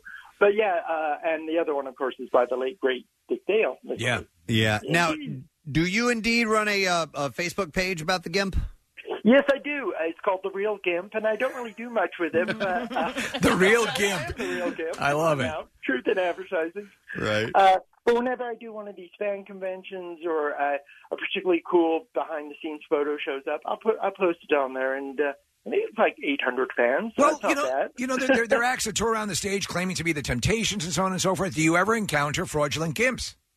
I do. Well, I haven't encountered a lot, but my good friend Phil Lamar, again, the theme, another groundling, who's also in Pulp Fiction. He plays Marvin, who gets his head blown off in the back of the car. Oh, okay. Yeah. So Phil, great, good, longtime friend of yours truly, and a really talented guy. He was at a party once, and he overheard this guy hitting on this woman saying, "Yeah, well, I played the Gimp in Pulp Fiction." Oh. Like one does. Wow. Now, so Bill said, "Hey, man, I was in Pulp Fiction too. How you doing?" And the guy apparently, sort of like, moted and sort of backtracked. "Hey, good to see you. I gotta go." Busted. Yeah. Yeah, totally busted. Why would you pick I love about that? How is that a? How's that a turn on? Yeah. Now, speaking of that, and people referencing that character or maybe lines from that scene, have you ever been incognito? Nobody knows that you happen to, you might be at a party or at a sporting event, wherever it is in public, and you'll hear somebody say a line. And if so, do you jump in and say anything, or do you just kind of sit back and listen if that's ever happened? I usually do. Yeah. It's like someone makes a joke about bringing out the Gimp or, something like that. I usually keep it on the QT. But, yeah, what's amazing about it, I mean, that film, and rightly so, because it's one of those movies, like there's one movie every decade that like kind of like Raging Bull in the 80s and Godfather in the 70s. I think there's a good argument to be made for the 90s. Pulp Fiction is kind of that movie. Yeah. And so, yeah, and, you know, there's like, you know, gifts and all kinds of... Gifts. Gifts. By the way, I wrote down Fraudulent Gimps as a band name. Oh, Fraudulent I wrote that down. I'm going to add that to the list. The Fraudulent Gimps. Do you get a piece of that? Gimps, I would definitely go check out. Do you get a piece of that? You get any back end on those dolls? Yeah. In a better world, my friend. Speaking of back end, were you there in at the moment Bruce Willis comes back into the room? He's got the samurai sword from upstairs, and Ving Rhames is bent over the table, and dude is going to town. That is, I remember that being the most oh my god moment of that scene. Did you? Were you in there for that part? I was indeed, because in the background of the shot, because the door's open, the gimp is hanging from the ceiling there in the background. So I got to hang out in the back, literally. How about being in that box? Were you in there very long? Yeah, I was for about 5 minutes because it was all kind of shot in one take. You Listen, know, you're a method actor. You got to do it. You got to do it. And I'm a Stanislavski. pretty big guy. I'm 6'2", about 185 pounds, and you know. I was crunched down in there in that leather outfit, and they also Quentin wanted the Gimp to be a little pudgy, so I also have a little bit of a fat suit on underneath. So let's just say it was warm. It sounds like Quentin actually dominated you. Yeah. I think there was some stuff he was working through. We know he has a foot fetish, and there's the Gimp thing. Yeah. Yes, indeed. I happen to have been at the receiving end of all that. Literal. Yeah, I mean, you do what you do. Yeah. Yes. You gimp it up, Steve. So I gimped it up, baby. The way that we got this interview was my sister-in-law has a friend, and she's dating you, and that's your girlfriend, and I'm curious as to at what point in any relationship that you've had that you say, I don't know if you're a Pulp Fiction fan, but do you remember where does it come up in natural conversation for you? Well, actually, Janet had never seen the Pulp Fiction before. She was one of those few people in the world, I guess, who'd never seen it. So, she doesn't like scary movies. So in her mind's eye, that movie fell into the category of scary movies. So you had to sit there with her and watch it and go, "That's me! That's me with the hood on." And then I turned, Janet? Hello, Janet? That's weird. I guess she had to go. Actually, I have a question for Mark. Mark, have you ever interviewed or met Quentin, spent time with him at all? No, I've seen him at the Comedy Store. He's seen me work. Okay. I think we've reached out to him, but I don't know. I think he's pretty selective about long form interviews. I think he was available with Brad and Leonardo at some point to promote Once Upon a Time in Hollywood, but I didn't want to do all three at once. I think your forum would be perfect for him. Yeah, I'd love to. Yeah. I'm kind of surprised he hasn't done your podcast. That just seems like such a natural. Well, bring it up, will you? You're the Gimp. Call him now. All right, fine. As soon as I ring off, I'm doing the interview myself. Thank you so much. He's such an innovative director, and we've had him for when he's been promoting things before, but it's usually the 10-minute. It's not the super duper in depth. Sit down and spend some time together. But I have a theory about one of the things. So he has these moments in film where he involves food. Yeah. And very intently, he will zoom in on people eating or food or something like that. And yes, go ahead, because I have a theory on that. Oh, okay. Yeah, no, I mean, one of the most vivid things is the dog food in Once Upon a Time, and then the making of that mac and cheese. I mean, it's really like a lot of time is spent on that. Yeah. And Once Upon a Time in Hollywood. Yeah. Well, and then there's a scene in Inglourious Basterds where they put the cream on the strudel and all this and that. And I noticed that a lot of times these food moments happen right as something tense is taking place. And I think Quentin, and I think he does this on purpose, that he literally wants the audience to salivate while they're waiting for something really tense to happen. It's almost Pavlovian. It makes you almost like bloodlust. Like he wants you to salivate when something bad is going to happen. There's another scene in Django Unchained where they do close-ups of a head of beer, and he's raking the foam off the beer, and I noticed myself salivating, and that's when they were waiting for the sheriff to get there, and something's going to go down, and he just does these really crazy things to you to make happen physically while you're watching. Well, when they're planning everything in Reservoir Dogs, they're sitting around a table. Eating. Yeah, they're having like a great coffee shop meal. Yeah. That's great. But that makes perfect sense to me. Okay, that's what I was curious. If somebody who knows him, I wanted to at least. Well, I'll ask him one day if that is indeed. Or maybe the case. Mark will ask. Or maybe Mark will ask. Remember that. I put it in my phone. I wrote it down. Someone has their lead-off question. Yeah, I think we got dibs, Steve, on Quentin, and then we'll, if we're feeling generous, we'll share him with Mark. Well, thanks, fellas. By the way, big-time fan of Mark. I remember back in the 90s seeing Mark at Largo all the time. I was a regular there, so we moved in similar circles. I know. I now that, when I was looking at your picture, I'm like, I kind of know that guy. Yeah, back at the original Largo on Fairfax. Fairfax. That's the place. Yeah, that was some great nights were spent there. So, definitely. Yeah. So, if you're just tuning in, it's Stephen Hibbert who portrayed the Gimp in Pulp Fiction and has been had his hand in writing for a number of years in entertainment. Are you doing that to this day, or you've moved on to something else? I'm kind of semi-retired now. My ex-wife and children, my second ex-wife, one of two, Alicia moved to Denver to get a job here with the Denver School District a few years ago, right after we divorced. And so I said, yes, you can go there. So I was back and forth between L.A. and Denver for about a year and a half, and that was untenable. So I moved here officially about a year and a half ago, semi-retired, collecting my Writers Guild of America pension, and teaching and working out at the Bovine Metropolis Theater, which is a great little theater here in Denver, and working part-time at Trader Joe's, and being close to my kids. So it's turned out nicely. Maybe you could write an entire Gimp backstory for your local theater. And you guys could perform that. Or just incorporate the Gimp into classic works of classic stage plays like The Miracle Worker. Yeah, or Death of a Salesman. Death of a Salesman. Willie Loman is the Gimp. Exactly. Death of a Gimp. Yeah. Hey, Steve, did Quentin ever tell Death you? of a Gimp. Did Quentin ever tell you what's in the briefcase? No, and I think he intentionally left it uncertain because I remember talking to him about it and him saying, no matter what I put in there, it will never be as good as a person's imagination. No, he's right. Yeah, He's right. I like that he does that. He did something similar in his latest movie, in Once Upon a Time in Hollywood. And, I'm not going to reveal what that is, but all the viewers at the end of the movie, they sort of have to decide for themselves what had transpired. Yeah. And I do think that's cool. It's like, in the best horror movies, you never reveal the monster right away because it's never going to be as scary as what's in a person's imagination as they're watching it. So, when's the last time you had contact with Quentin? It's been a number of years now. Okay. Yeah. But what better reason to contact?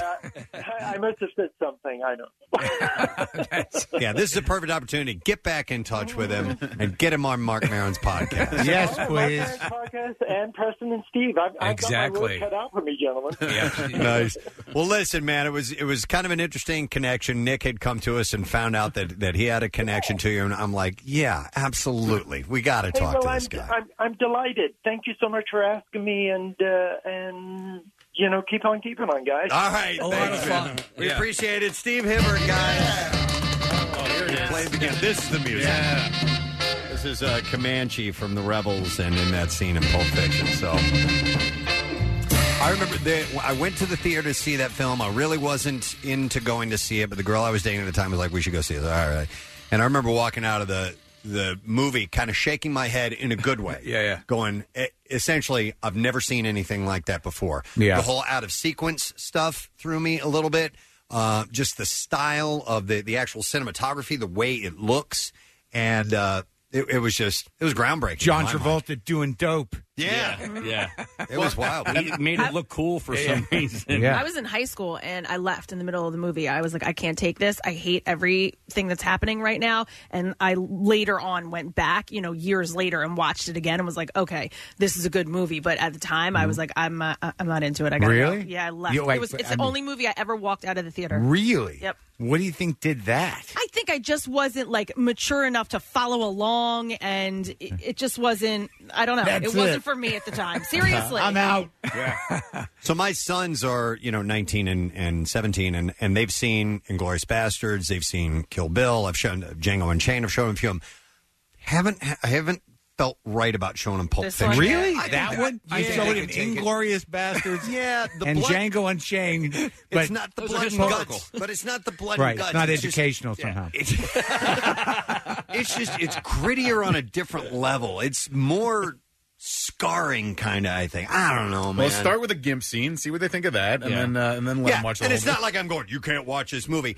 I'm turning them on to stuff. I'm Yeah. like, oh, you should see this. You should see that. And Wait then till they can appreciate it. They won't do it on their own. So Right. that's why I'm like, you should see this movie. But I love it. They're 19. They're not 12. I know. No, I'm not. Like I said, I'm not. I don't know. They can see it if they want to. They won't because it's just not in their wheelhouse. But I feel as a parent. Well, not as a parent. It's like, bro. Yeah. I should be like, dude, you should see this. There was a weird dynamic when I was the one that a lot of times would pick out movies, and it flipped. And I told these guys the story when I convinced my father to go see 2001: A Space Odyssey, one of the pivotal moments in my earlier years as a kid, and I desperately wanted to see it. And he's God, because he hated science fiction, anything like it.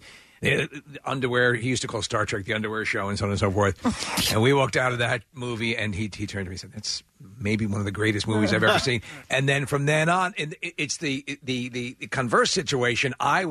Movies I suggested we'd go see. Now I happen to have good taste in movies, but it was a cool dynamic. Wow, that's great. Yeah. My grandparents, by mistake, when I guess I was probably 9 or 8, I think they were visiting us in New Mexico, and they took me to the movies. They took me to see Deliverance.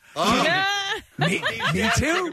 Me too. I was adults wouldn't go see that movie, and we're sitting there with popcorn, and my milk duds, and we're watching Deliverance. Yeah, I couldn't and believe both it. my parents had read the book; they knew it was in it. It's weird. I did my childhood memory was not as graphic as the movie was. No, and I went back and watched it. I'm like, they really do this. Ned Beatty's really getting it. He's getting his ass slapped. It's crazy. Can I clear something up real quick? Because there's some people on Twitter. Just because I saw people at the El Camino premiere does not mean they're in the movie. A premiere is like a party. These guys are like, thanks for spoiling it. I didn't say anything about the movie other than it was good. Yeah, people go to the premiere that You are can in see the film. pictures of them. Thanks. Man, you can't say anything. Nope. I wanted to, just circling back to Pulp Fiction, one of the brilliant things about the editing in that is that the way that it ends, John Travolta is still alive. And Mark, we had Travolta in studio last month. Spoiler alert. Well, okay, for a movie that's You been out haven't for, seen it now. it's been out for 25 years, so I think we're all right with it. But Travolta was here promoting his latest movie, and I didn't know what to expect from the interview with him, and we were all, it was maybe one of the best interviews we've ever had. Top 3. Yep. Have you ever met Travolta? You ever spent I any haven't, time with but him? now I'm getting another tweet saying I did say that they were in the movie. Did you? Oh man! But all right, so what? I didn't say the story. I've not. I don't recall you saying that. But it's not. You know what? It's not going Look to. at me, I'm dealing with a half a troll live. All right. I never met Travolta. You had a good time with him? He was so nice and kind and engaging and told stories and talked about Pulp Fiction and talked about Grease and talked about his entire career. And listen, there are things about John Travolta's life that are a bit odd, but he himself couldn't have been kinder. And I've had that with people. I mean, of course, they know how to do it. They're professionals. Right. But Yeah. I've never had the opportunity to interview him. I'm sure I would take it, but there'd be part of me that'd be like, all right, so tell me about the thing. But you know, in that mind, we always figure, here's our deal. We're going to default to getting the most out. We could cut it off at the knees and just go right to stuff like Scientology. No, you can't though, because they won't do it. They The won't only do guy- it. Like it's like I've had a couple of them on. Yeah.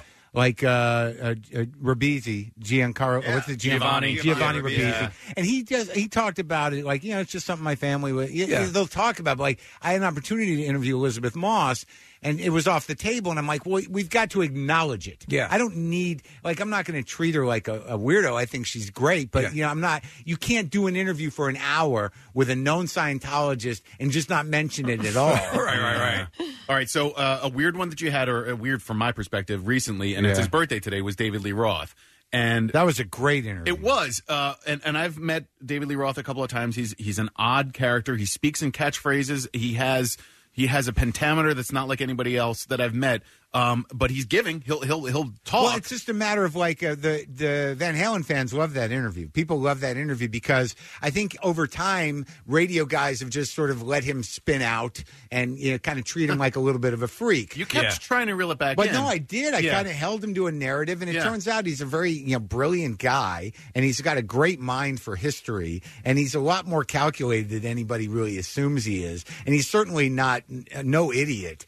And, he was very kind of like the way he describes why and how he writes music and where it comes from. I mean, it's real stuff. He's a deep dude, and he's smart, and he's funny. He's just a little manic, maybe a little spectrum-y. Yeah. Who caught you off guard the most? Where you went in going, okay, this is a 50-50, and just blew you away? I don't know. That happens all the time, It really. does happen, yeah. I mean, I never know what to expect from anybody, and I'm always full of anxiety and a bit of dread going into something because I don't know how it's going to go because I know I'm going to stay there for an hour or an hour and a half or however long, but I don't know if it's going to lock in or we're going to get along or that I'm going to get past their public narrative. Right. But I just had DeVito on last week, and that was amazing. He's the best. He's We've the had best. him on many, many times. And today, who's on today? I put up Jackie Tone, she plays Melrose in Glow, and she's also a stand-up and a former child actress. And she was great too. It's in honor of Yom Kippur. It's a very Jewy, a very Jewy jam. It's a Jewy jam. The soft Jewy center. So, Jewy jam. Percentage of guests. How many? What percentage are people coming to you and you fishing them out?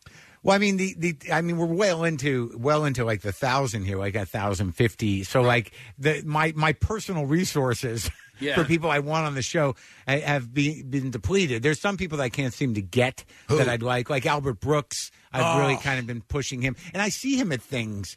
It was kind of funny, but we were at I was at Gary Shandling's memorial, which was actually a great event, and it was a beautiful event. And Kevin Nealon was painfully funny at that event. But I just remember I'm walking out of it, and I feel just hands grab my shoulders, and it's Albert. I turn around, and he goes, "Let's do it now." That's awesome. So he is willing to come on. You just haven't been able to. No, he's not. He's not. He won't do it yet. I don't know why, but it's really just. And Lily Tomlin's another one. She'll do it with Jane, but she doesn't really do many on her own. And I think she'd be great. But I think there's some people that just don't want to do that for an hour. We had to whittle away at, you talk about morning radio and as far as going against the perception of what people have encountered with other shows and so on and so forth. And so we had to sort of just keep chipping away at certain things. And then we started to get, and just Philadelphia by its nature is, for a while they were just going to go to New York or they were going to go to DC. They were going to just bypass this. Yeah. And now we have. You got the big guys, you in, and people like that. So it makes a difference, but it's just a process. I mean, you're going to get them eventually because I hope you so. have if you don't have credit at this point. I mean, the other problem is whatever my credit is. Yeah, we have relevance, and it's still a respected institution. My podcast, right? But you got to know that everyone's getting pestered by dozens of podcasts. Sure. The joke is everyone has a podcast, and it didn't start out that way.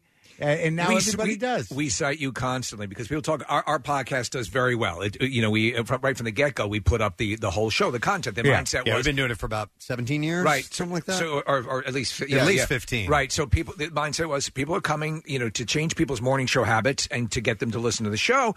Put up the whole show if they're coming. Give them the whole thing, right? So and that worked well for us. But the ones that got to the dance early, you. Yeah. Rogan, Yeah.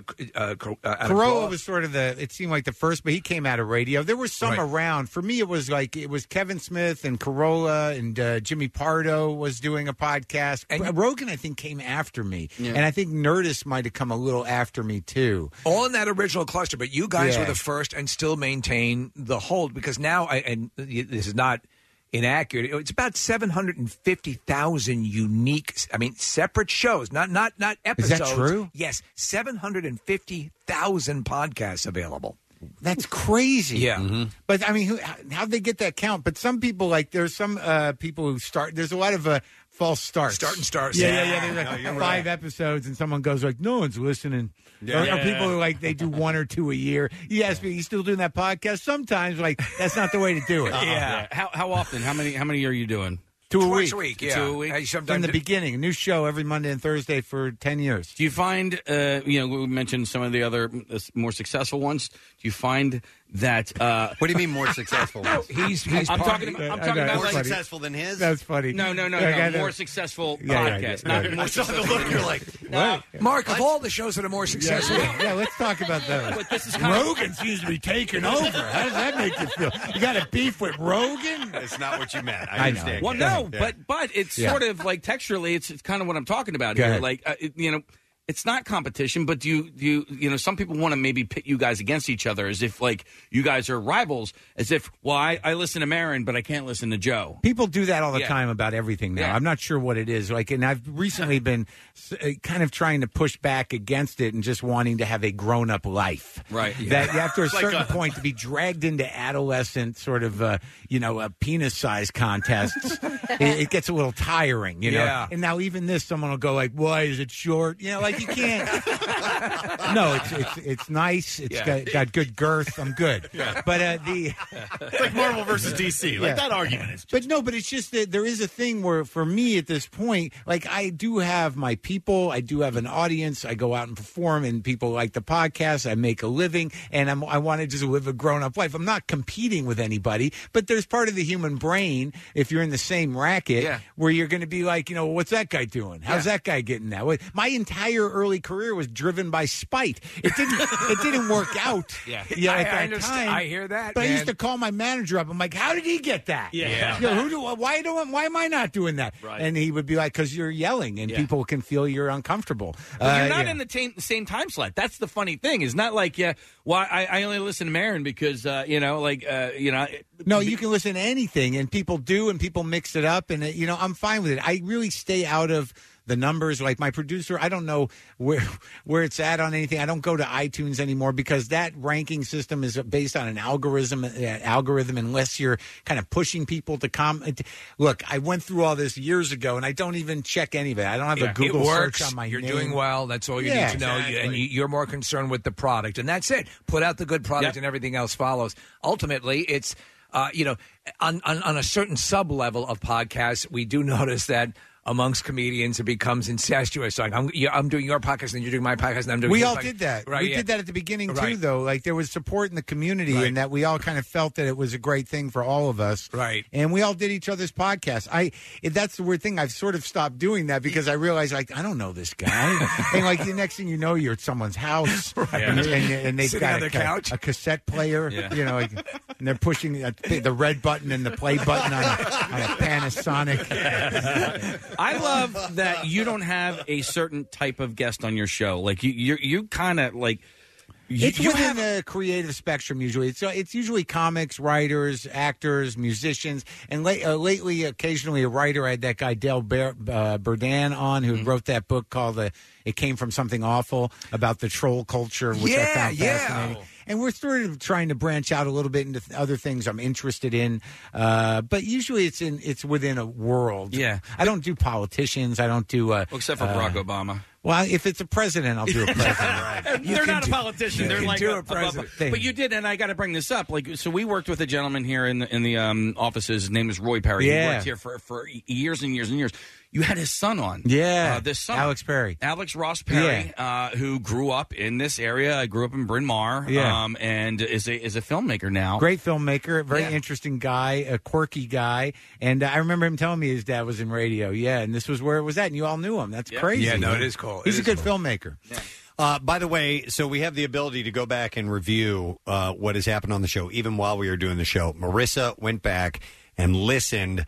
Mark gave no spoilers at all for El Camino, only mentioned the actors who were in attendance at the premiere. So, boom. Oh, they were trying to bait me. Totally. It's a troll trap.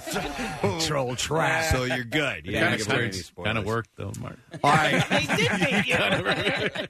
Well, listen, Mark is performing tonight here in Philadelphia at the Miriam Theater, and you can get your tickets at kimmelcenter.org. The show is at 7:30. Do not miss Mark while he's in town. Last time I was here was 2012, and you're a busy man. I'm not saying you neglect us. Well, now I drank 2 Dunkin' Donuts coffees and 2 teas. Yeah, I don't know if I'm going to be able to nap. I got to get a sandwich. He keeps talking about sandwiches. You got to do roast pork with the raw. That's what I want. There with the you provolone. go. Like the Knicks, maybe. Now I'm you're not talking. going all the way out to John's. No. No.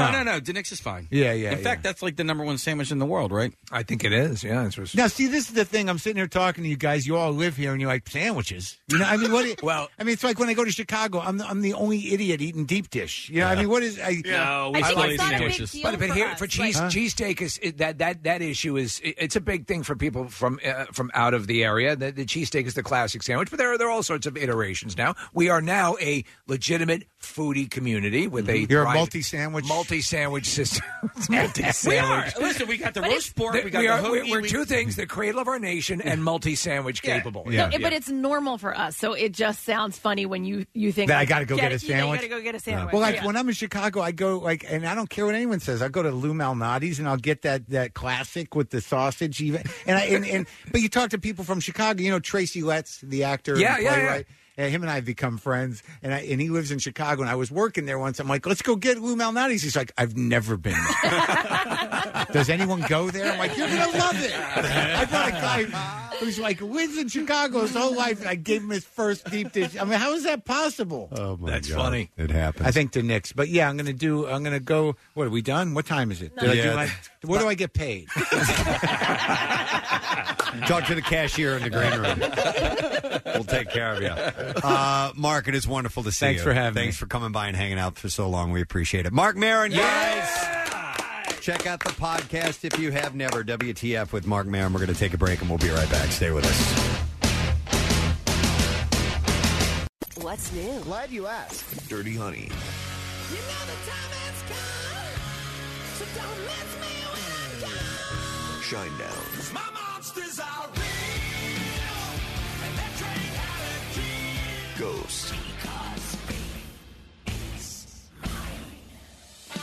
New music, more of everything that rocks. On 93.3 WMMR. You know what? We got a caller we need to go to, and I think it's Anthony. Hey, Anthony, how you doing, man? Hi, Preston. How are you doing today? Wonderful. I heard you're in a pretty good mood. Is that true? Yeah, I'm in an awesome mood today Why? because I am the winner of the Preston and Steve's Money Shark contest.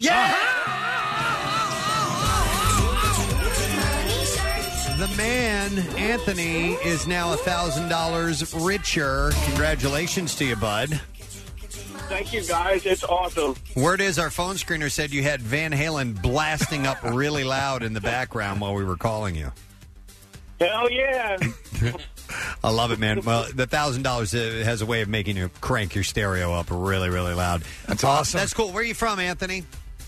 I am from Mars River, New Jersey. All right, man. Out of the town of Billville. Well, listen, congratulations to you. You made it down to the wire because Money Shark wraps up tomorrow. Tomorrow, yeah. So you- our second. This was our second to last time to do this. Yeah, you just squeaked in there. So, congrats, bud. Enjoy the cash, and thanks for listening to us. We appreciate it.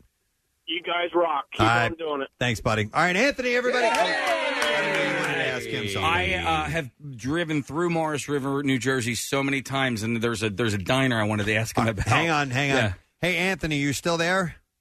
Yes, sir. Casey wants to ask you about a diner. Yeah, how's the Morris River Diner? Is it worth stopping at for breakfast anytime?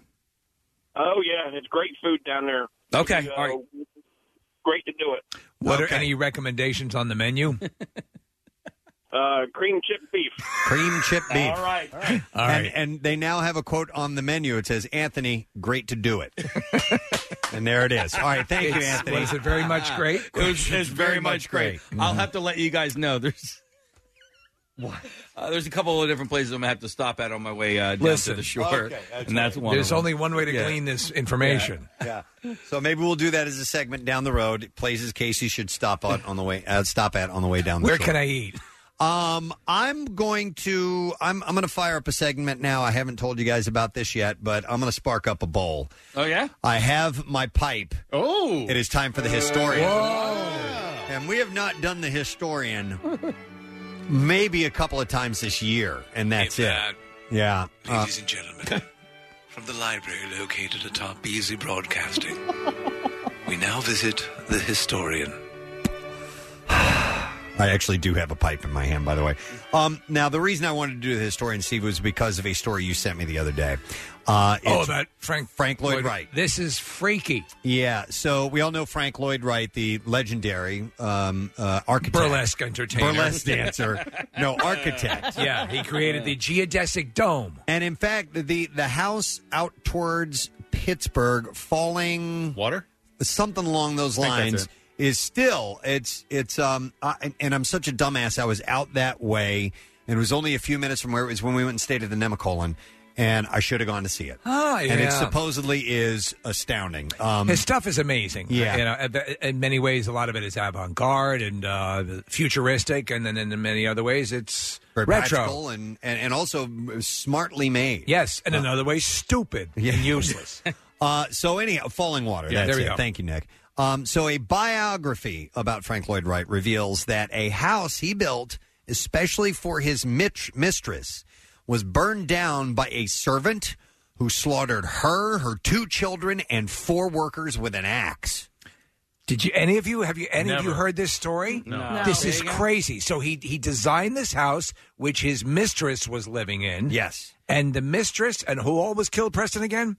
His mistress, her 2 children, and 4 workers were slaughtered with an axe by this guy. God. So it's the details of this. So the massacre at Wright's Talesian estate in Spring Green, Wisconsin, took place in the summer of 1914 while he was in the finishing stages of the construction of Midway Gardens, which was a huge entertainment complex on Chicago's South Side.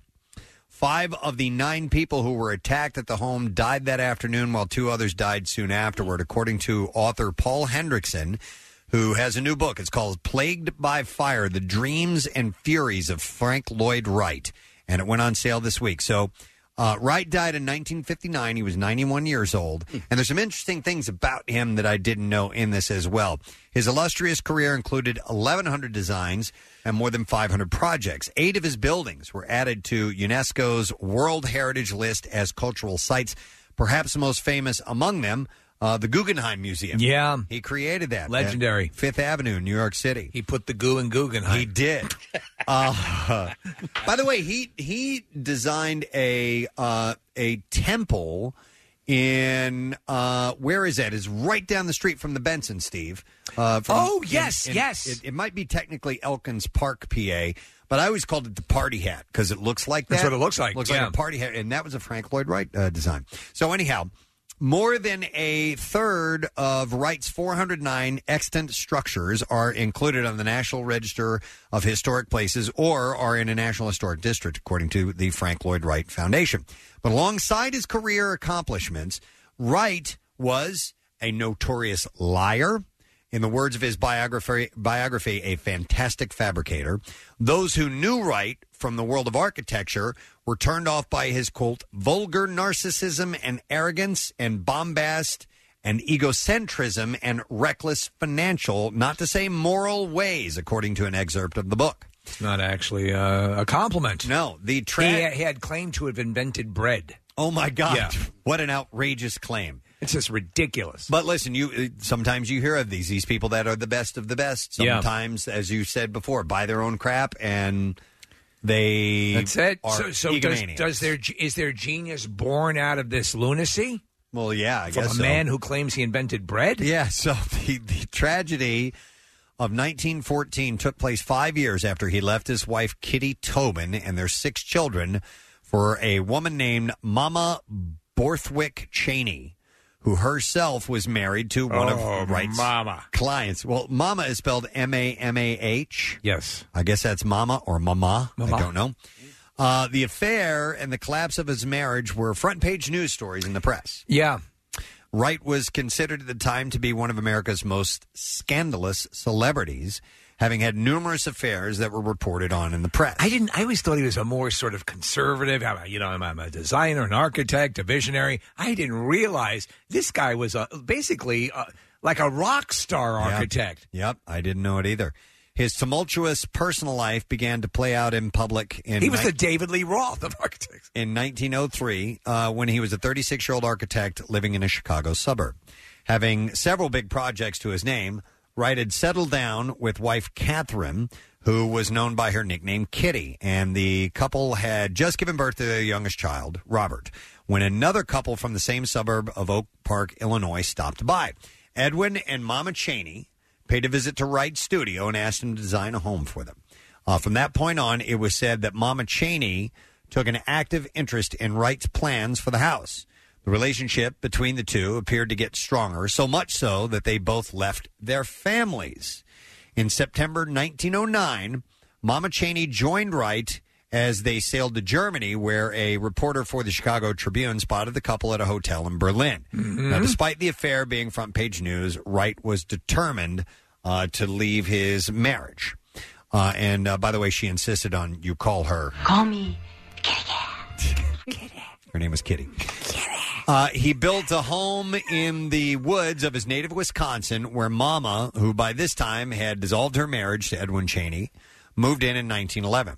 On the weekend of August 15th, 1914, Mama's two children, John and Martha, paid a visit to see their mother in their home at Talesian, which is, I guess, the name of the house. Yes. Because he would give these places names, obviously. A place is large. Usually it's like a mobile home doesn't have a name. Right.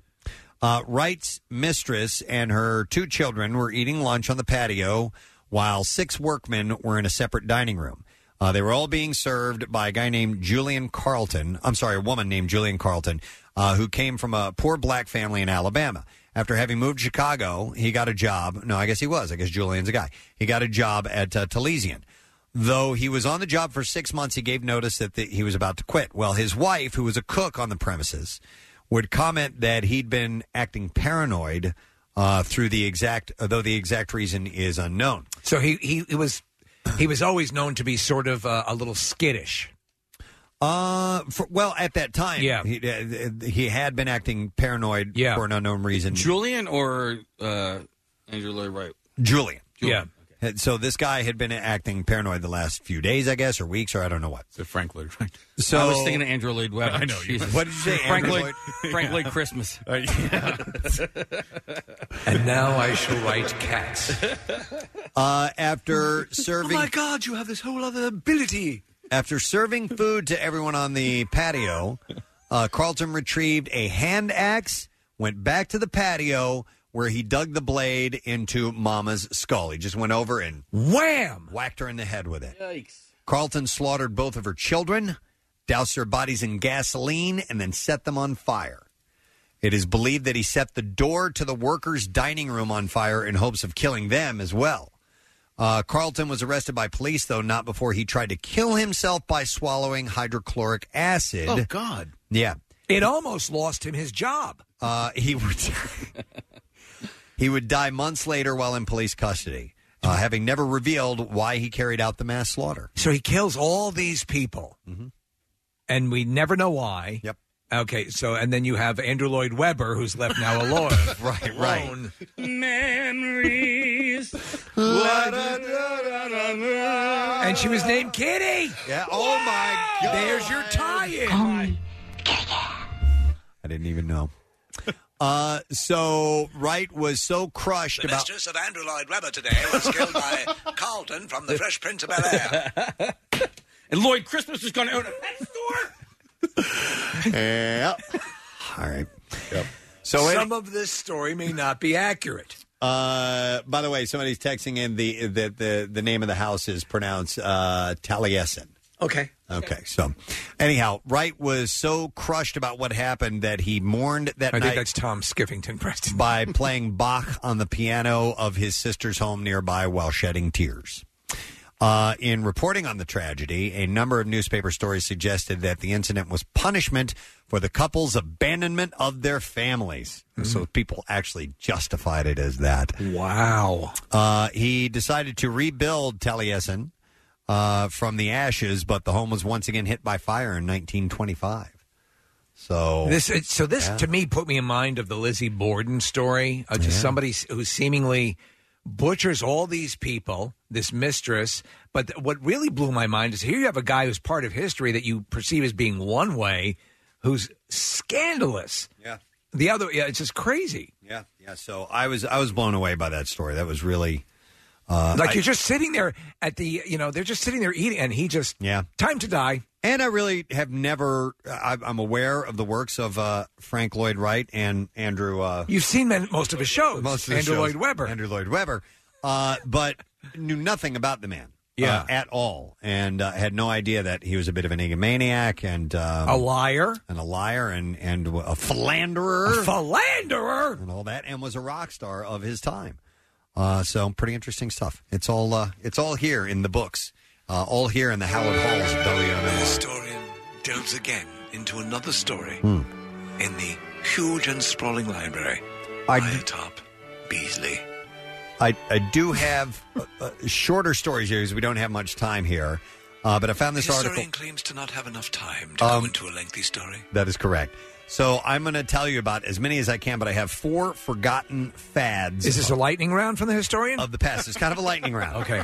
But I may not be able to get to all of them, but we'll try. So all right, go ahead. So 4 forgotten fads of the past. 4 forgotten fads in history. 2 tree toads tied together, tied to town. One of them would be puff billiards. Puff billiards, circa 1900. The table game featuring small turkey baster-looking puffers and a lightweight cork ball made a splash during the holiday season of 1898. It's the game that's all the rage along the Gold Coast. Yeah. Puff billiards. This young lad's enjoying a game of puff billiards right now. Showing footage of with his short pants. Mother, may I engage in another game of puff billiards? Not now, son. You must do your schoolwork. Tables came in 3 sizes for 2, 4, or 6 players. Was it akin to regular billiards? Well, the object was to protect the pocket in front of you as other players tried to air pressure the ball into it. Okay. All right. So they'd blow on it. Yeah, by February 1906, the Indianapolis News was noting that Margaret, young daughter of millionaire Andrew Carnegie, can, quote, play puff billiards successfully against big, black-bearded men. What? Black bearded men, not black men with beards. Yeah, I'm here to play puff billiards. No, you misunderstood our ad. Puff billiards continued to be Men played. with black beards, not black men with beards. Played here and there for years, but it never caught on like ping pong or billiards. Have you heard what happened to Andrew Lloyd Webber? Here's another game. What? If I did, I didn't mean to. Kathy was excited for a second. The greatest thing ever. His mic was off. What'd you say, Kathy? She's pretending to. I was going to turn her mic on. All right. So anyhow, there's another game called Battle Ball. Puff billiards and well, these sound pretty cool. This one sounds pretty cool. 1925. Now I don't know what actually happened because I haven't actually read this yet. Yeah, it was in the 20s. So yeah, the Charleston would have been all the rage at this time. So Battle Ball, circa 1925, was like puff billiards, but more sophisticated.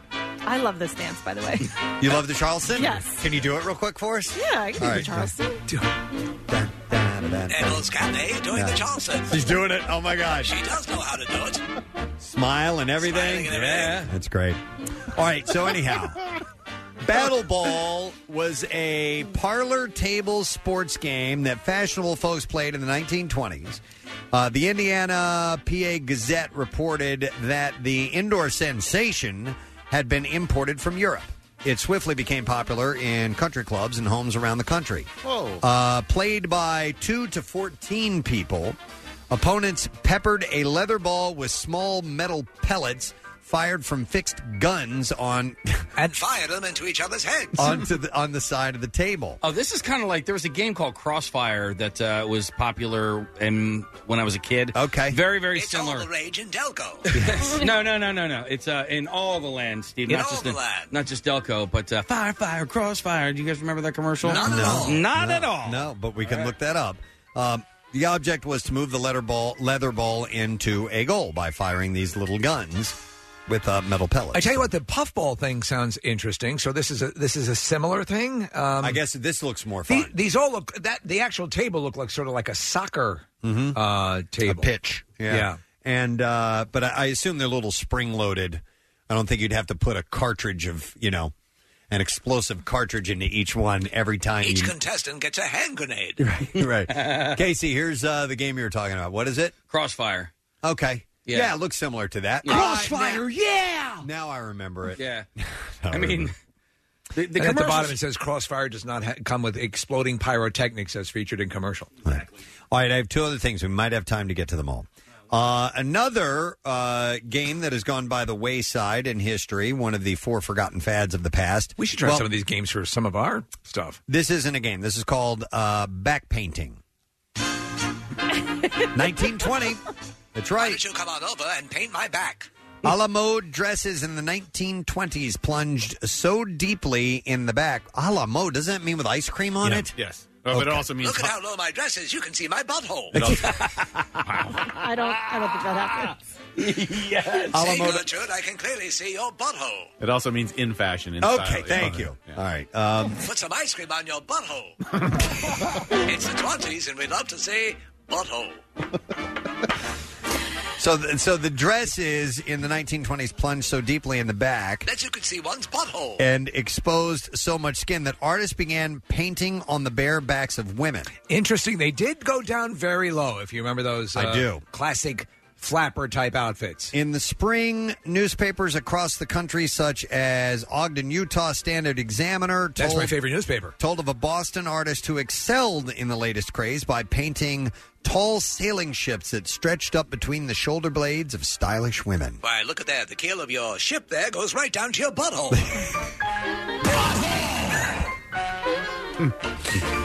So that's one of the fads. Do I have time for one more? One more fad. All right, this is it. Minute and a half. Engraved divorce cards. Engraved divorce cards? Yes, in April of This is a hearkening back to a time long ago. 1896 reported that parents in South Dakota had sent out cards announcing the divorce of their daughter. My dearest sweetheart, I'm sending you this engraved card to announce the divorce of our daughter. By 1924, the stationery industry was in on the fad, and the sender takes pleasure in announcing his or her divorce with professionally engraved cards. That's crazy. I mean, that's more like you might do now. Now, yeah. As taboo as divorce was back in the day, I find that hard to believe. Maybe it was so they didn't have to talk to people about it. Maybe. Like here's the Staple it on their information. forehead. So it Don't wasn't ask us. hearsay. Yeah. And it was just it was officially announced. But it says takes pleasure in announcing his or Oh. her divorce with professionally engraved Was cards. there a point in time? Well, I don't know. What year is this again? This was approximate time. Well, it started to take off by 1924, but initially it was reported in 1896. And it says here today, After of course, the butchering of Andrew Lloyd White's family. it says here today, of course, there is a sort of revival of the fad. Interesting. Well, Okay. maybe they were a little bit more. It was the Roaring '20s, and then perhaps they were a little bit more frivolous and with you're their right. approach to divorce. It was a more cavalier time. But the first reporting was in 1896, so that's kind of interesting. That's not the Roaring '20s. All right, well, that's all that we have time for today. And Now we leave the library. Yeah. Lazy Studio. I'm sorry it's been so long since we've done the historian. I do have a whole Caught me off guard. stack of things that we have to get to, but the historian's got to go. All right, so we're going to take a break. We'll come back in a moment, and we still have more guests. Hey! Mike Jarek is going to be in our studio in just a moment, so don't go too far. Oh, let me give away the last of our passes for the Cream of the Scream, stop number 2, Base Motel Haunted Hayride, tonight at 6 o'clock. Such a good time. It's going to be a beautiful night tonight. Yes, by the way. absolutely. Just cloudy skies, a little bit cool, perfect for getting your ass funk on. destroyed by being scared. Why did I just say get your ass destroyed? What the hell are they doing down there? It's terrifying. There's half of They're gonna rip your... Bates Motel will rip your butthole to shreds. You'll be crapping blood for a month. 3 callers right now. Look at that. It's my sphincter. 263 WMMR. Oh, my God. We'll be back in a moment. The Preston and Steve Show podcast. 93.3 WMMR. Everything that rocks. Like the Preston and Steve Show podcast? Check out MMR's other audio on demand at WMMR.com or on the MMR mobile app. Back with more of the Preston and Steve Show podcast. I want to plug a couple things real quick that I am involved in, some charity events. I'm going to be on next Wednesday at Overbrook Country Club for an event that is called Breaking the Silence, and it's sponsored by the Laurel House. Ooh. And the subject is it's a luncheon that I'll be a part of. What is the media's role in domestic violence? You're going to be speaking? So it's going to be actual news reporters and me. So, yes, I will be representing, I guess, the entertainment side of media. Right. But, yeah, I'm going to be one of the featured speakers. That's good. The Laurel House is great. Oh, they're wonderful. So that is next Wednesday, 11 a.m. to 1 p.m. at Overbrook Country Club. Nick has put this stuff on the community page, or is putting it on the community page of PrestonandSteve.com. And then I'll hit the fact that Laurel House has their 5K event coming up the morning of the 20th. And it is, and we got to double check on the location because I want to make sure that we have that right. I believe it's in North Wales. It's been there the last few years. The Upper Gwynedd Township Building. Yeah, and that's it starts at 7:30. So that information is up on the website already, and then I'll do the luncheon right now. There's a park right there. Nick is going to be joining me at that event as well, so we'll host that. So those things are on the website, and then one other big event that's coming up that my wife is very, very involved in is a Mother's Wish 10th year gala event. Huge. Going to be at Rivercrest Golf and Country Club. And this is going to be on November 16th. A little ways off, but you can get your tickets now. And it's to help raise funds for research and treatment of people with Crohn's and IBD. My daughter has Crohn's disease. That's why we're directly involved with this. So I'll be hosting the event that night. We'll have some featured speakers. And it's drinking and dancing and eating and fun. A bunch of great raffles. So be a part of that November 16th. And that is also available, all the information, at PrestonandSteve.com. So I just wanted to mention those, and I will continue to do so leading up to those events. All right, we got to do the Bizarre File, so we're going to do that very thing. WMMR presents Preston and Steve's Bizarre File. Brought to you by Temple Football, battling number 23 Memphis this Saturday, noon, Lincoln Financial Field. Don't miss the Temple homecoming festivities at the game. Kids' tickets on game day are only $10. You can visit owlstix.com to get them.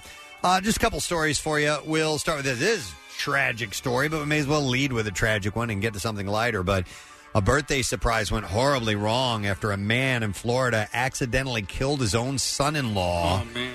Who showed up unannounced at his house to surprise him. Oh, boy. Christopher Bergen flew in from Norway to surprise his father-in-law, Richard Dennis, for his birthday. After arriving at an unnamed Florida airport, Bergen, who's married to Dennis's daughter, headed straight to Dennis's house for his planned surprise. At around 11:30, he arrived at the house, knocked on the back door. Oh, my God. When Dennis opened the door, his son-in-law jumped out of the bushes. Making like a growling sound to wish him a happy birthday, and the dude got startled, grabbed his gun, and shot him. He only fired one round, went straight into the guy's heart. Horrible, man. So just keep in mind, if you're going to surprise somebody at their home, be very, very, very, very careful. So it is a cautionary tale. How did the rest of the visit go? I think it was a downer from there on out, Steve. So anyhow... No charges are warranted, and the sheriff called the incident totally accidental. Yeah, it's terrible. All right, let's find something a little lighter. A Lee County, Florida Sheriff's Office communications dispatcher is suspended for 2 days and taking 6 months of disciplinary probation after making a personal call on a recorded line. And in the phone call, Amanda Kinsler tells a man to, quote, get rid of the evidence. The report comes from when Fort Myers Police Department was on the scene for a call, and that's when Kinsler called a man telling him, quote, to get rid of it. She claims she didn't know that it was marijuana, and she was using a recorded line to do this on. Testing. Yeah. Kinsler's Get rid of co-worker. the evidence. Get. 1, 1, 2, 1, 2. Get rid of the evidence. 1, 2. Kinsler's co-workers overheard the conversation, reported it to her supervisors. When they discovered discussed the call with her, the supervisor also found a text on her personal phone that read, "You need to call me now, ASAP, now, or I'm getting a felony."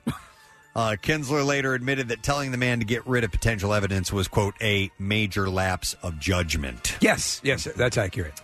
A Wisconsin appeals court has ruled that operating a riding mower while drunk carries the same penalties as driving a car while intoxicated. The ruling Tuesday came in the case of a northern Wisconsin man who was arrested for drunken driving in 2017. Police pulled Keith Schroeder over while he was operating a riding mower on the streets after leaving a tavern. Schroeder appealed his conviction of fourth offense drunken driving. He argued that the charge should be dismissed, contending that the riding mower was an all-terrain vehicle and not a motor vehicle, and therefore he was not subject to the same penalties. But the 3rd District Court of Appeals I think I crap my pants. disagreed, saying a riding mower is a motor, not an all-terrain. So he's getting in trouble. A lot of guys think that that's a suitable form of transportation when they're not allowed to drive cars. So just take the rider mower down to the bar. Yep. This is an interesting story. You guys may have seen this. A burning smell from a car engine led to the discovery of dozens and dozens of walnuts, grass, and hay inside of a couple's vehicle. Yeah. Did you guys see the picture? I did, yeah. It's insane. ridiculous. By the way, what kind of walnuts are those?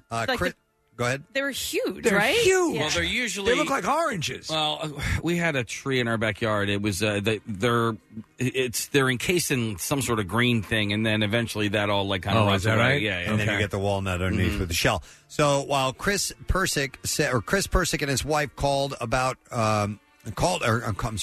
Chris Persick said his wife called her about a burning smell in her vehicle. He told her to open the hood, and that's when she discovered the collection of nuts and other items that a squirrel was apparently storing for the winter in their car. She said, we had a tree guy here, and we were talking about this tree, and I made a comment, hey, for how many walnuts there are up in that tree, it's amazing. You don't see any of them on the ground. The tree guy kind of laughed and said, wow, that's interesting, and now we know where they all went. There were so many walnuts inside the cart, they filled up half a trash can. Yeah. That's how many there were. It's just unbelievable amount of work, the poor squirrel. Yep. Yeah. All right, and then one more story, and we will wrap this up. Let's end with this one. A naked woman had to be rescued after she scaled a roof and straddled a statue on top of a cathedral building in Fort Worth, Texas. The woman was seen climbing the roof of St. Ignatius Academy, where she remained trapped for roughly 4 hours until she was brought to safety by rescuers and a cherry picker. She was naked the whole time. So was her plan to actually just get up there so she could straddle the statue? I don't know. Video obtained shows the woman grabbing onto the statue as authorities tried to reach her on Friday. It was around 8 a.m. when the woman first started climbing the statue. Police caught the woman moments after she began slipping off the statue at around noon. Onlookers convened in the area to capture the wild moment. According to police, the woman may have suffered from a mental health condition. Sounds it. Negotiators tried to keep her calm, go in there and get her off the building, an officer said. The woman was reportedly taken away in an ambulance. School was said to be in session in the area, but no students were harmed during the incident. Police have not reported whether any charges would be brought up. Call me! Against the woman or not. And that is what I have for you in the Bizarre File at this very moment. We're going to take a break. We're going to give away some movie passes. We got a screening of Zombieland Double Tap, and it's coming up on the 15th at the Regal Inn King of Prussia. It'll be at 7:30. You will need to be there by 7, so why don't let's take a bunch of callers. Let's take 8. Yeah. And we'll give you movie passes. So keep in mind, it's on the 15th. It's next week. 215-263-WMMR. Give us a call right now, and we'll see if we can get you in there. We're going to be right back. Mike Jarek is stopping in, and he's bringing a guest with him, and that is Eli Culp. Will tell you more about what's going on when they get here. Stay with us. Like the Preston and Steve Show podcast? Check out MMR's other audio on demand at WMMR.com or on the MMR mobile app. Diamond jewelry doesn't have to be expensive. Have fun buying jewelry for someone you love and don't hate the price you pay. Feel the difference online at IHateStevensinger.com with free shipping. Buy real diamonds from a real jeweler. Steven Singer Jewelers. That's IHateStevensinger.com. Back with more of the Preston and Steve Show podcast. Oh, we still got a lot of show left, folks. Well into the 10 o'clock hour. We're going to be glad you stuck around if you indeed did. But a couple of things before we welcome some more guests to our studio. We are going to do today's lesson question and give some away. We have a digital download of Disney and Pixar's Toy Story 4. So the question, man, there's some questions I could ask today, a bunch of different ones. Steve, help me. Do I go early in the show or late in the show? What do you think? Go late. Late in the show. Or okay. In the 1920s, where did people like to put ice cream? 215-263 WMMR. Okay, if you were listening and you know, then you should call. In the 1920s, where did people like to put ice cream? 215-263 WMMR. Give us a call. We're going to do the trash wire calling in. The trash business is a gold mine. 93.3 WMMR with Preston and Steve's Hollywood Trash. All right, let's see what we have today. Some stories. Steve, what's going on? Well, Corey Feldman, adamant that a Goonies sequel will never happen, saying that chapter of his life is over. Feldman says he's now committed to bringing his music to the world because he hates the world. Hey! Caitlin Upton, the former Miss Teen USA contestant who screwed up an answer about Americans and maps. You remember her? She's getting a divorce that will leave her with less than $300 and a dog. Upton says she personally believes that she, like many U.S. Americans, don't have divorce lawyers. Oh, my God. And finally, Miley Cyrus is now officially referring to Aussie singer-songwriter Cody Simpson as her boyfriend. Cyrus says she's taking the relationship slowly with Simpson and plans on waiting a year before doing his sister. And that's your Hollywood Trash. Well, that's considerate of her. Yes. All right, let's see if we can get an answer to today's lesson question. And in the 1920s, where did people like to put their ice cream? We found this out this morning. 215-263 WMMR. I'll go to Tom for the answer. Hey, Tom. Hey. Tom, all right, I'll ask you the question. In the 1920s, where did people like to put ice cream? The butthole. Yeah, yes. You are correct. Hang on. It was an interesting time. Yeah, it was. It was the divorce cards and ice cream and buttholes. So, Tom, hang on. We're going to get your information, and we are going to give you a digital download of Disney and Pixar's Toy Story 4, available on digital in 4K Ultra HD, HD, and Movies Anywhere now, and on 4K Ultra HD Blu-ray and DVD. It is available today. Let's get to music news. Now, Preston and Steve's Music News on 93.3 WMMR. All right, music news brought to you this morning by Dietz & Watson Real Philly Deli. Want to know Philly's best-kept hoagie secrets? Well, pick up Dietz & Watson's Real Philly Deli Hoagie Guide. Map of the best delis in the city. Earn prizes like T-shirts, coolers, food, and even Birds tickets just for eating real Philly hoagies. We're going to start with this. Green Day and the NHL teamed up on Wednesday, yesterday, to debut the band's new single, Fire, Ready, Aim. And they did it during the game between the Flyers and the Devils. That's pretty cool. Yeah, they used it basically coming in and out of like every commercial break. It was cool. Okay, and they're, by the way, the track, which will appear on the band's forthcoming album, Father of All, will serve as the opening song for Wednesday night hockey broadcast throughout the entire season this year. Do we have a little clip of that? Is that what Marissa's gesturing to? Yeah. All right, here we go. The opening video features shots of Green Day performing on the ice, interspersed with teams hitting the ice as well, facing off and battling for the puck. Green Day posted about the track on Twitter saying, how many trolls does it take to screw in a light bulb? The answer is Fire, Ready, Aim, a new tune for the loons. And this song is about our daily outrage, attack without thought, hyperbole. He said, anyway, stick a hammer in your mouth, shut up and dance. So that was their official comment about it. Yeah, I kind of misspoke. It wasn't this song. It was the Father of All Mofos. Okay. That's the song that they were using to cut okay. into commercial breaks. All right. Yeah. I like this new Green Day direction, Me too. man. Yeah. There's something about it I really enjoy. I was reading an interview with him, Billy Joe. Yeah, Billy, and he was saying that he really was a little bit tired of their own sound and wanted to shift it a little bit. Yeah, it was a conscious effort. Very interesting. By the way, how'd that game end last night for Devils fans out there? Why, it was a Not that shutout good. Was it a 4-0 last shutout? night? That's what Yes, I it forgot, was. yeah. Green Day and the NHL have apparently inked a 2-year cross-platform partnership. In addition to the opening song, Green Day will perform at the 2020 Honda NHL All-Star Game in St. Louis on January 25th. That's my birthday. Oh! Are you going back? I am now. Are you kidding me? I mean, they're opening the Preston Elliott Civic Center It's that my day. hometown, and it's on my birthday. We don't have the blood drive on the 25th. Yeah. What day of the week is the 25th? That's the only I'm thing. looking. Check It's it a out. Saturday. Oh, my God. You can finally bring me to St. Louis. Okay, let's go. All right, cool. It'll be unbelievable. You can finally tell him you love him. Anyhow, he knows I love him. I love you so bad. Well, not So bad. So bad. Future singles from Father of All will also be Preston, can you come in here, please? be released. Oh, my God. During Wednesday night hockey. We should propose at the Arch. Yeah, you know I'd have to. Yeah. All right, two quick things. Our guests are All right, standing by. yes. We have things to talk about. Ozzy postponed his European tour, marking the second time that he has done so following a series of health issues. Let's see. He was dealing with a recent bout of pneumonia. And incoherence. And any coherence whatsoever. But he had recovered from surgery for an injury sustained while dealing with that. So he's still on the back end of that. It's whole funny process. because he seemed absolutely indestructible, and now he's falling apart. I know. And then one last story. The iconic green cardigan sweater worn by Kurt Cobain for the band's 1994 MTV Unplugged performance is going on the auction block for a second time. And it reportedly still has not been washed. So Kathy's has out. to stink.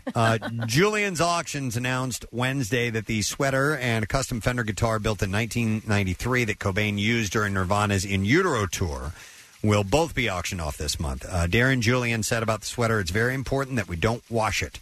The stains are still there. There's even cigarette burns, and you can see it on the sweater. The cardigan first sold at auction in 2015 for $137,000. The current owner of the sweater is apparently a businessman who prefers to remain anonymous. He kept the piece of unwashed clothing stored in acid-free tissue in a safe. Wow. The auction house now has it housed in similar tissue and a plastic case. What's with the tissue? I guess it ensures the integrity of the material, I guess. So the cardigan will hit the auction block on October 25th with a pre-auction minimum bid of $200,000. It's expected to sell upwards of $300,000. Earlier this year, another Cobain cardigan from the In Utero era sold for $75,000. As for the guitar, it's a turquoise-bodied left-handed Fender Mustang that was on display for several years at the Rock and Roll Hall of Fame. It's expected to fetch between $300,000 and $500,000. So that stuff is going... It's a chunk of change. Yep, is going up for auction. So you'll be able to bid on that should you have the means. And there you go. That is what I have in music news. All right. We love this. It's a rare in-studio appearance of a good friend of ours. He has been here before. But listen, it's difficult. We both work at the same time. So. Yes. But we have three people in here. First, we're going to welcome our good friend from Fox 29, Good Day Philadelphia, Mike Jarrett. Thank you. Oh, hold on. I'm just finishing up my chocolate ice cream that Casey Boy gave me. It has a 1920s logo. Oh, that was originally vanilla. Yeah, it was vanilla originally. Okay. Thank For you. the time in the butthole. We also want to welcome, along with Mike, and we'll explain why everybody's here. We have the owner of Cuba Libre and Rum Bar Restaurant and Rum Bar, Barry Gooden is here. Good to see you, Barry. Good to see and you. we also have Eli Culp, who we're going to find out about this morning. Eli, good morning. Nice to see you. So, Mike, you have this event coming up, and it's part of your You Gotta Try This. Yeah, every Monday we do a segment called You Gotta Try This. It's been going on probably 6 years It's now. excellent. I've gotten a lot of good tips on places to go to and food to try. So our viewers will write into us or contact me on Twitter or something. I went to this restaurant, and there's this one item that I tasted, and you've got to try it. That's how the segment started. Yep. So people at home were going, I wish I could go to the restaurant with you. So we can't have thousands and thousands of people going to restaurants unless we go to Eli's place. Yeah. So we're all going to meet at a venue up at 600 North Broad called V. Which is awesome. Oh, it's a Love great it. place. A lot of weddings are there. Big open space. 40 of the top chefs in the Delaware Valley are going to be there. I mean top chefs. And it's $50, which is pretty low because That it's is. festival season, stuff Yep. like Feastival. It's over $100. Some of them for $200. Yep. So it's $50. All you can eat. We'll have cocktails too, and it all goes to an organization called CORE, Children of Restaurant Employees. And Barry probably can speak to that better than me. Okay, tell us a little bit about CORE, and then we're going to tell you why Eli is here. Terrific. CORE does stand for Children of Restaurant Employees, and CORE grants support to children of food and beverage service employees when they're navigating life-changing circumstances like accident, illness, medical diagnosis of the parent or the child. When these people can't work, they don't earn, we want to make sure that the children have a roof over their head and food in their belly and clothes on their back, and Kind we of an step insurance in. policy. Well, no, you have to pay into an insurance policy. Well, that's Nobody true. has to pay into This is free. Right. If you work in that industry and you have a dependent child under 18 in your Mhm. household and you're going through something, then you're eligible for support. Listen, if you work in one of the fine restaurants like Cuba Libre or whatever, and you can make good money. However, it is if you get sick or something happens, That's it. and you can be in dire straits pretty quickly. So this is a good thing because I know the people who help you enjoy a meal whenever you go out and make it an experience for you. In this case, you can sort of pay it back a little bit. Yes. And now Eli was in a little accident you may have heard of, this Amtrak train crash. It happened a few years back, and that rendered you paralyzed at what portion of your body? Yeah, so after the accident, waking up from it, I became aware that I was paralyzed from the chest down. Okay. So that impacts all of my four extremities. Okay, and you were a chef, a top chef, yeah. in so America. I remember. Yeah, what was the credentials that I heard about? Oh, it was Fork Restaurant. Yes, High Street, which is right next to Fork. Yeah, and in New York, A High Street Kitchen. in New York. A Kitchen, 18th and Walnut. Yeah. And you had, you're this up and coming, one of the top chefs in America. Mhm. This tragedy happens. And was CORE already in existence at that point? Have they been able to help you out? Yeah, so they have been in existence how long now, Barry? It's 14 years in total, but the last 5 years have been super active and growing like Right. crazy. Okay. So this goes back 4 years ago when I was hurt. And immediately after I was injured, Barry and then CORE reached out to my family, and they said, we'd like to help. And what that did, that immediately put into action a group of individuals that contacted us and said, how can we help you? We know that you have a child. My son was 3 years old at the time, and we were experiencing a situation that few are put in, and the chronic injury, like a spinal cord injury, will set you back hundreds of thousands of dollars. It's tremendously taxing. Yeah. Yeah, of course, he had insurance at the time, which is thankful, but a lot of families don't have that luxury, especially in the restaurant industry. When it comes to servers, some cooks, it doesn't matter if you worked in a 4-star, 3 Michelin star restaurant, or you work in a kitchen in a hospital, and you have an injury, or your child has an injury or sickness, and you need a little bit of help, and that that could be steps in. Like with us, it was they helped with my kids' pre-K and also travel between. I was in Atlanta for rehab between Atlanta and Philadelphia, so there was a tremendous outpouring. And it doesn't matter if it's a small thing as you broke your leg and you can't go to work, therefore you can't pay your rent. CORE could step in and help you. When I first started dating my wife, and her main occupation, she was a server at a restaurant. There was a kind of a family place. Before Thanksgiving, would go, and she suffers from severe migraines. And there'd be points in time where she would lose, like if she had a bout of onset of migraines during the holiday season, a big cash time, she'd be set back substantially. So it's definitely it's a wonderful thing, but it's a precarious thing, right? And so this is a great thing you're doing. So we're definitely going to be there for this. Absolutely, thank you. Yeah. So and give us the specifics of how people go about getting tickets and attending. Okay, just a reminder: it's going to be Monday night, Yeah. October the 21st, from 6:30 to about 9:30 at this venue V. And again, 40 top chefs. V in and of itself is phenomenal. Oh, and you have yeah, all this, just yeah. to see that venue, and then the cocktails and stuff like that. So you can go. Probably the easiest way to do it is go to fox29.com. Okay. And I don't know if Marissa, could you put a link to Preston and Steve? Most definitely. It's up there. Yeah. And then if you want to go through Eventbrite, you can find it through Eventbrite as well. If people can't attend and want to make a donation, how do they do that? They go to coregives.org and hit the donation button. All right. By the way, you mentioned, $50, Mike. That's incredibly affordable. It because really is. you're talking about the level It of really chefs, is. and you're going to stuff yourself. Oh, you would probably pay more than that anyway Yeah. going to a restaurant that doesn't have a cause tied to it as well. $50 for 40 restaurants. Yeah. And come on drinks. now. And drinks. And Drinks the- are included? And music. Any- Yeah, well, oh, 3 there's drinks are music? included in that price. That's totally worth it. Dancers. Yeah. Dancers. Yes, salsa dancers. DJ and lots of fun. We're going to DJ. really have a great time. Eli, I wanted to ask what your current situation is. What do you do now? Yeah, so I'm still with the company. Okay. As the chef and partner of the company, we lead the charge daily, dealing with fun restaurant life ownership issues.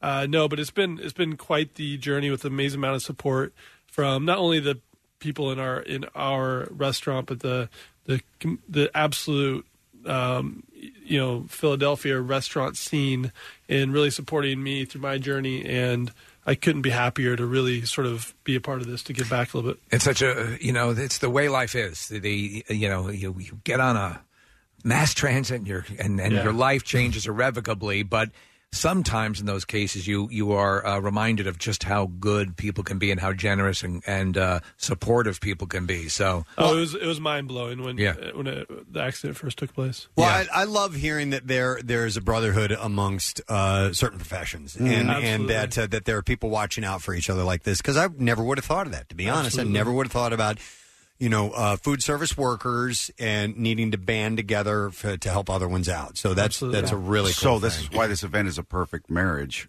We're eating, and we're donating to restaurant people. Yeah. So everybody that you've ever seen on Fox 29, well, not over the years, will be there. So if you ever wanted to meet Sue Serio or Bob Kelly or Alex Holly or anybody in the nighttime, Shayna Humphreys is getting quite a bit of attention. Or you want to meet Preston and Steve, everybody here on the show, you'll be there. Yeah, it'll be awesome. Love it. Yeah. Thank you for coming. No problem. We're excited that you're going to be there. We're going to have tons of fun, and we're going to support a good cause. Hey, real quick, I want to jump in here, guys. I don't know if you're aware of this, and I'm not sure if you were the owner, but Barry used to either own or run Pulsations. I was the general manager for 5 years. Yes. He's alive. I just heard the story about the Goldbergs and how that came about. We were critical, yeah. I was just so thrilled and to see that, and I was so amazed not only that you had Pulsar, but the infinity towers, those neon spinning things. I mean, that's pretty amazing. You guys dug deep. Yeah. Well, we found Pulsar in a robot retirement home. And he was looking for work. Fortunately, there was Did one he say more gig. bodacious tatas? Bodacious tatas. That is too funny. Yeah. All right, Mike, anything coming up you want to mention? Tomorrow's show or anything? That's you're just good to go. Tomorrow we're going to be all Eagles. Okay. We normally on a Friday before the game. Yep.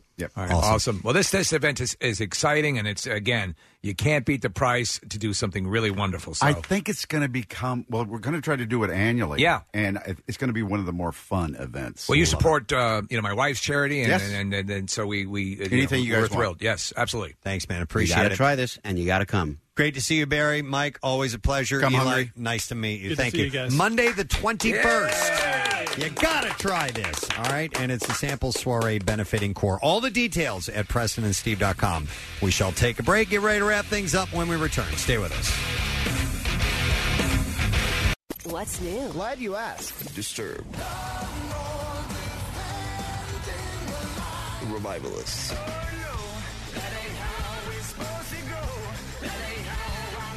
Motionless in White.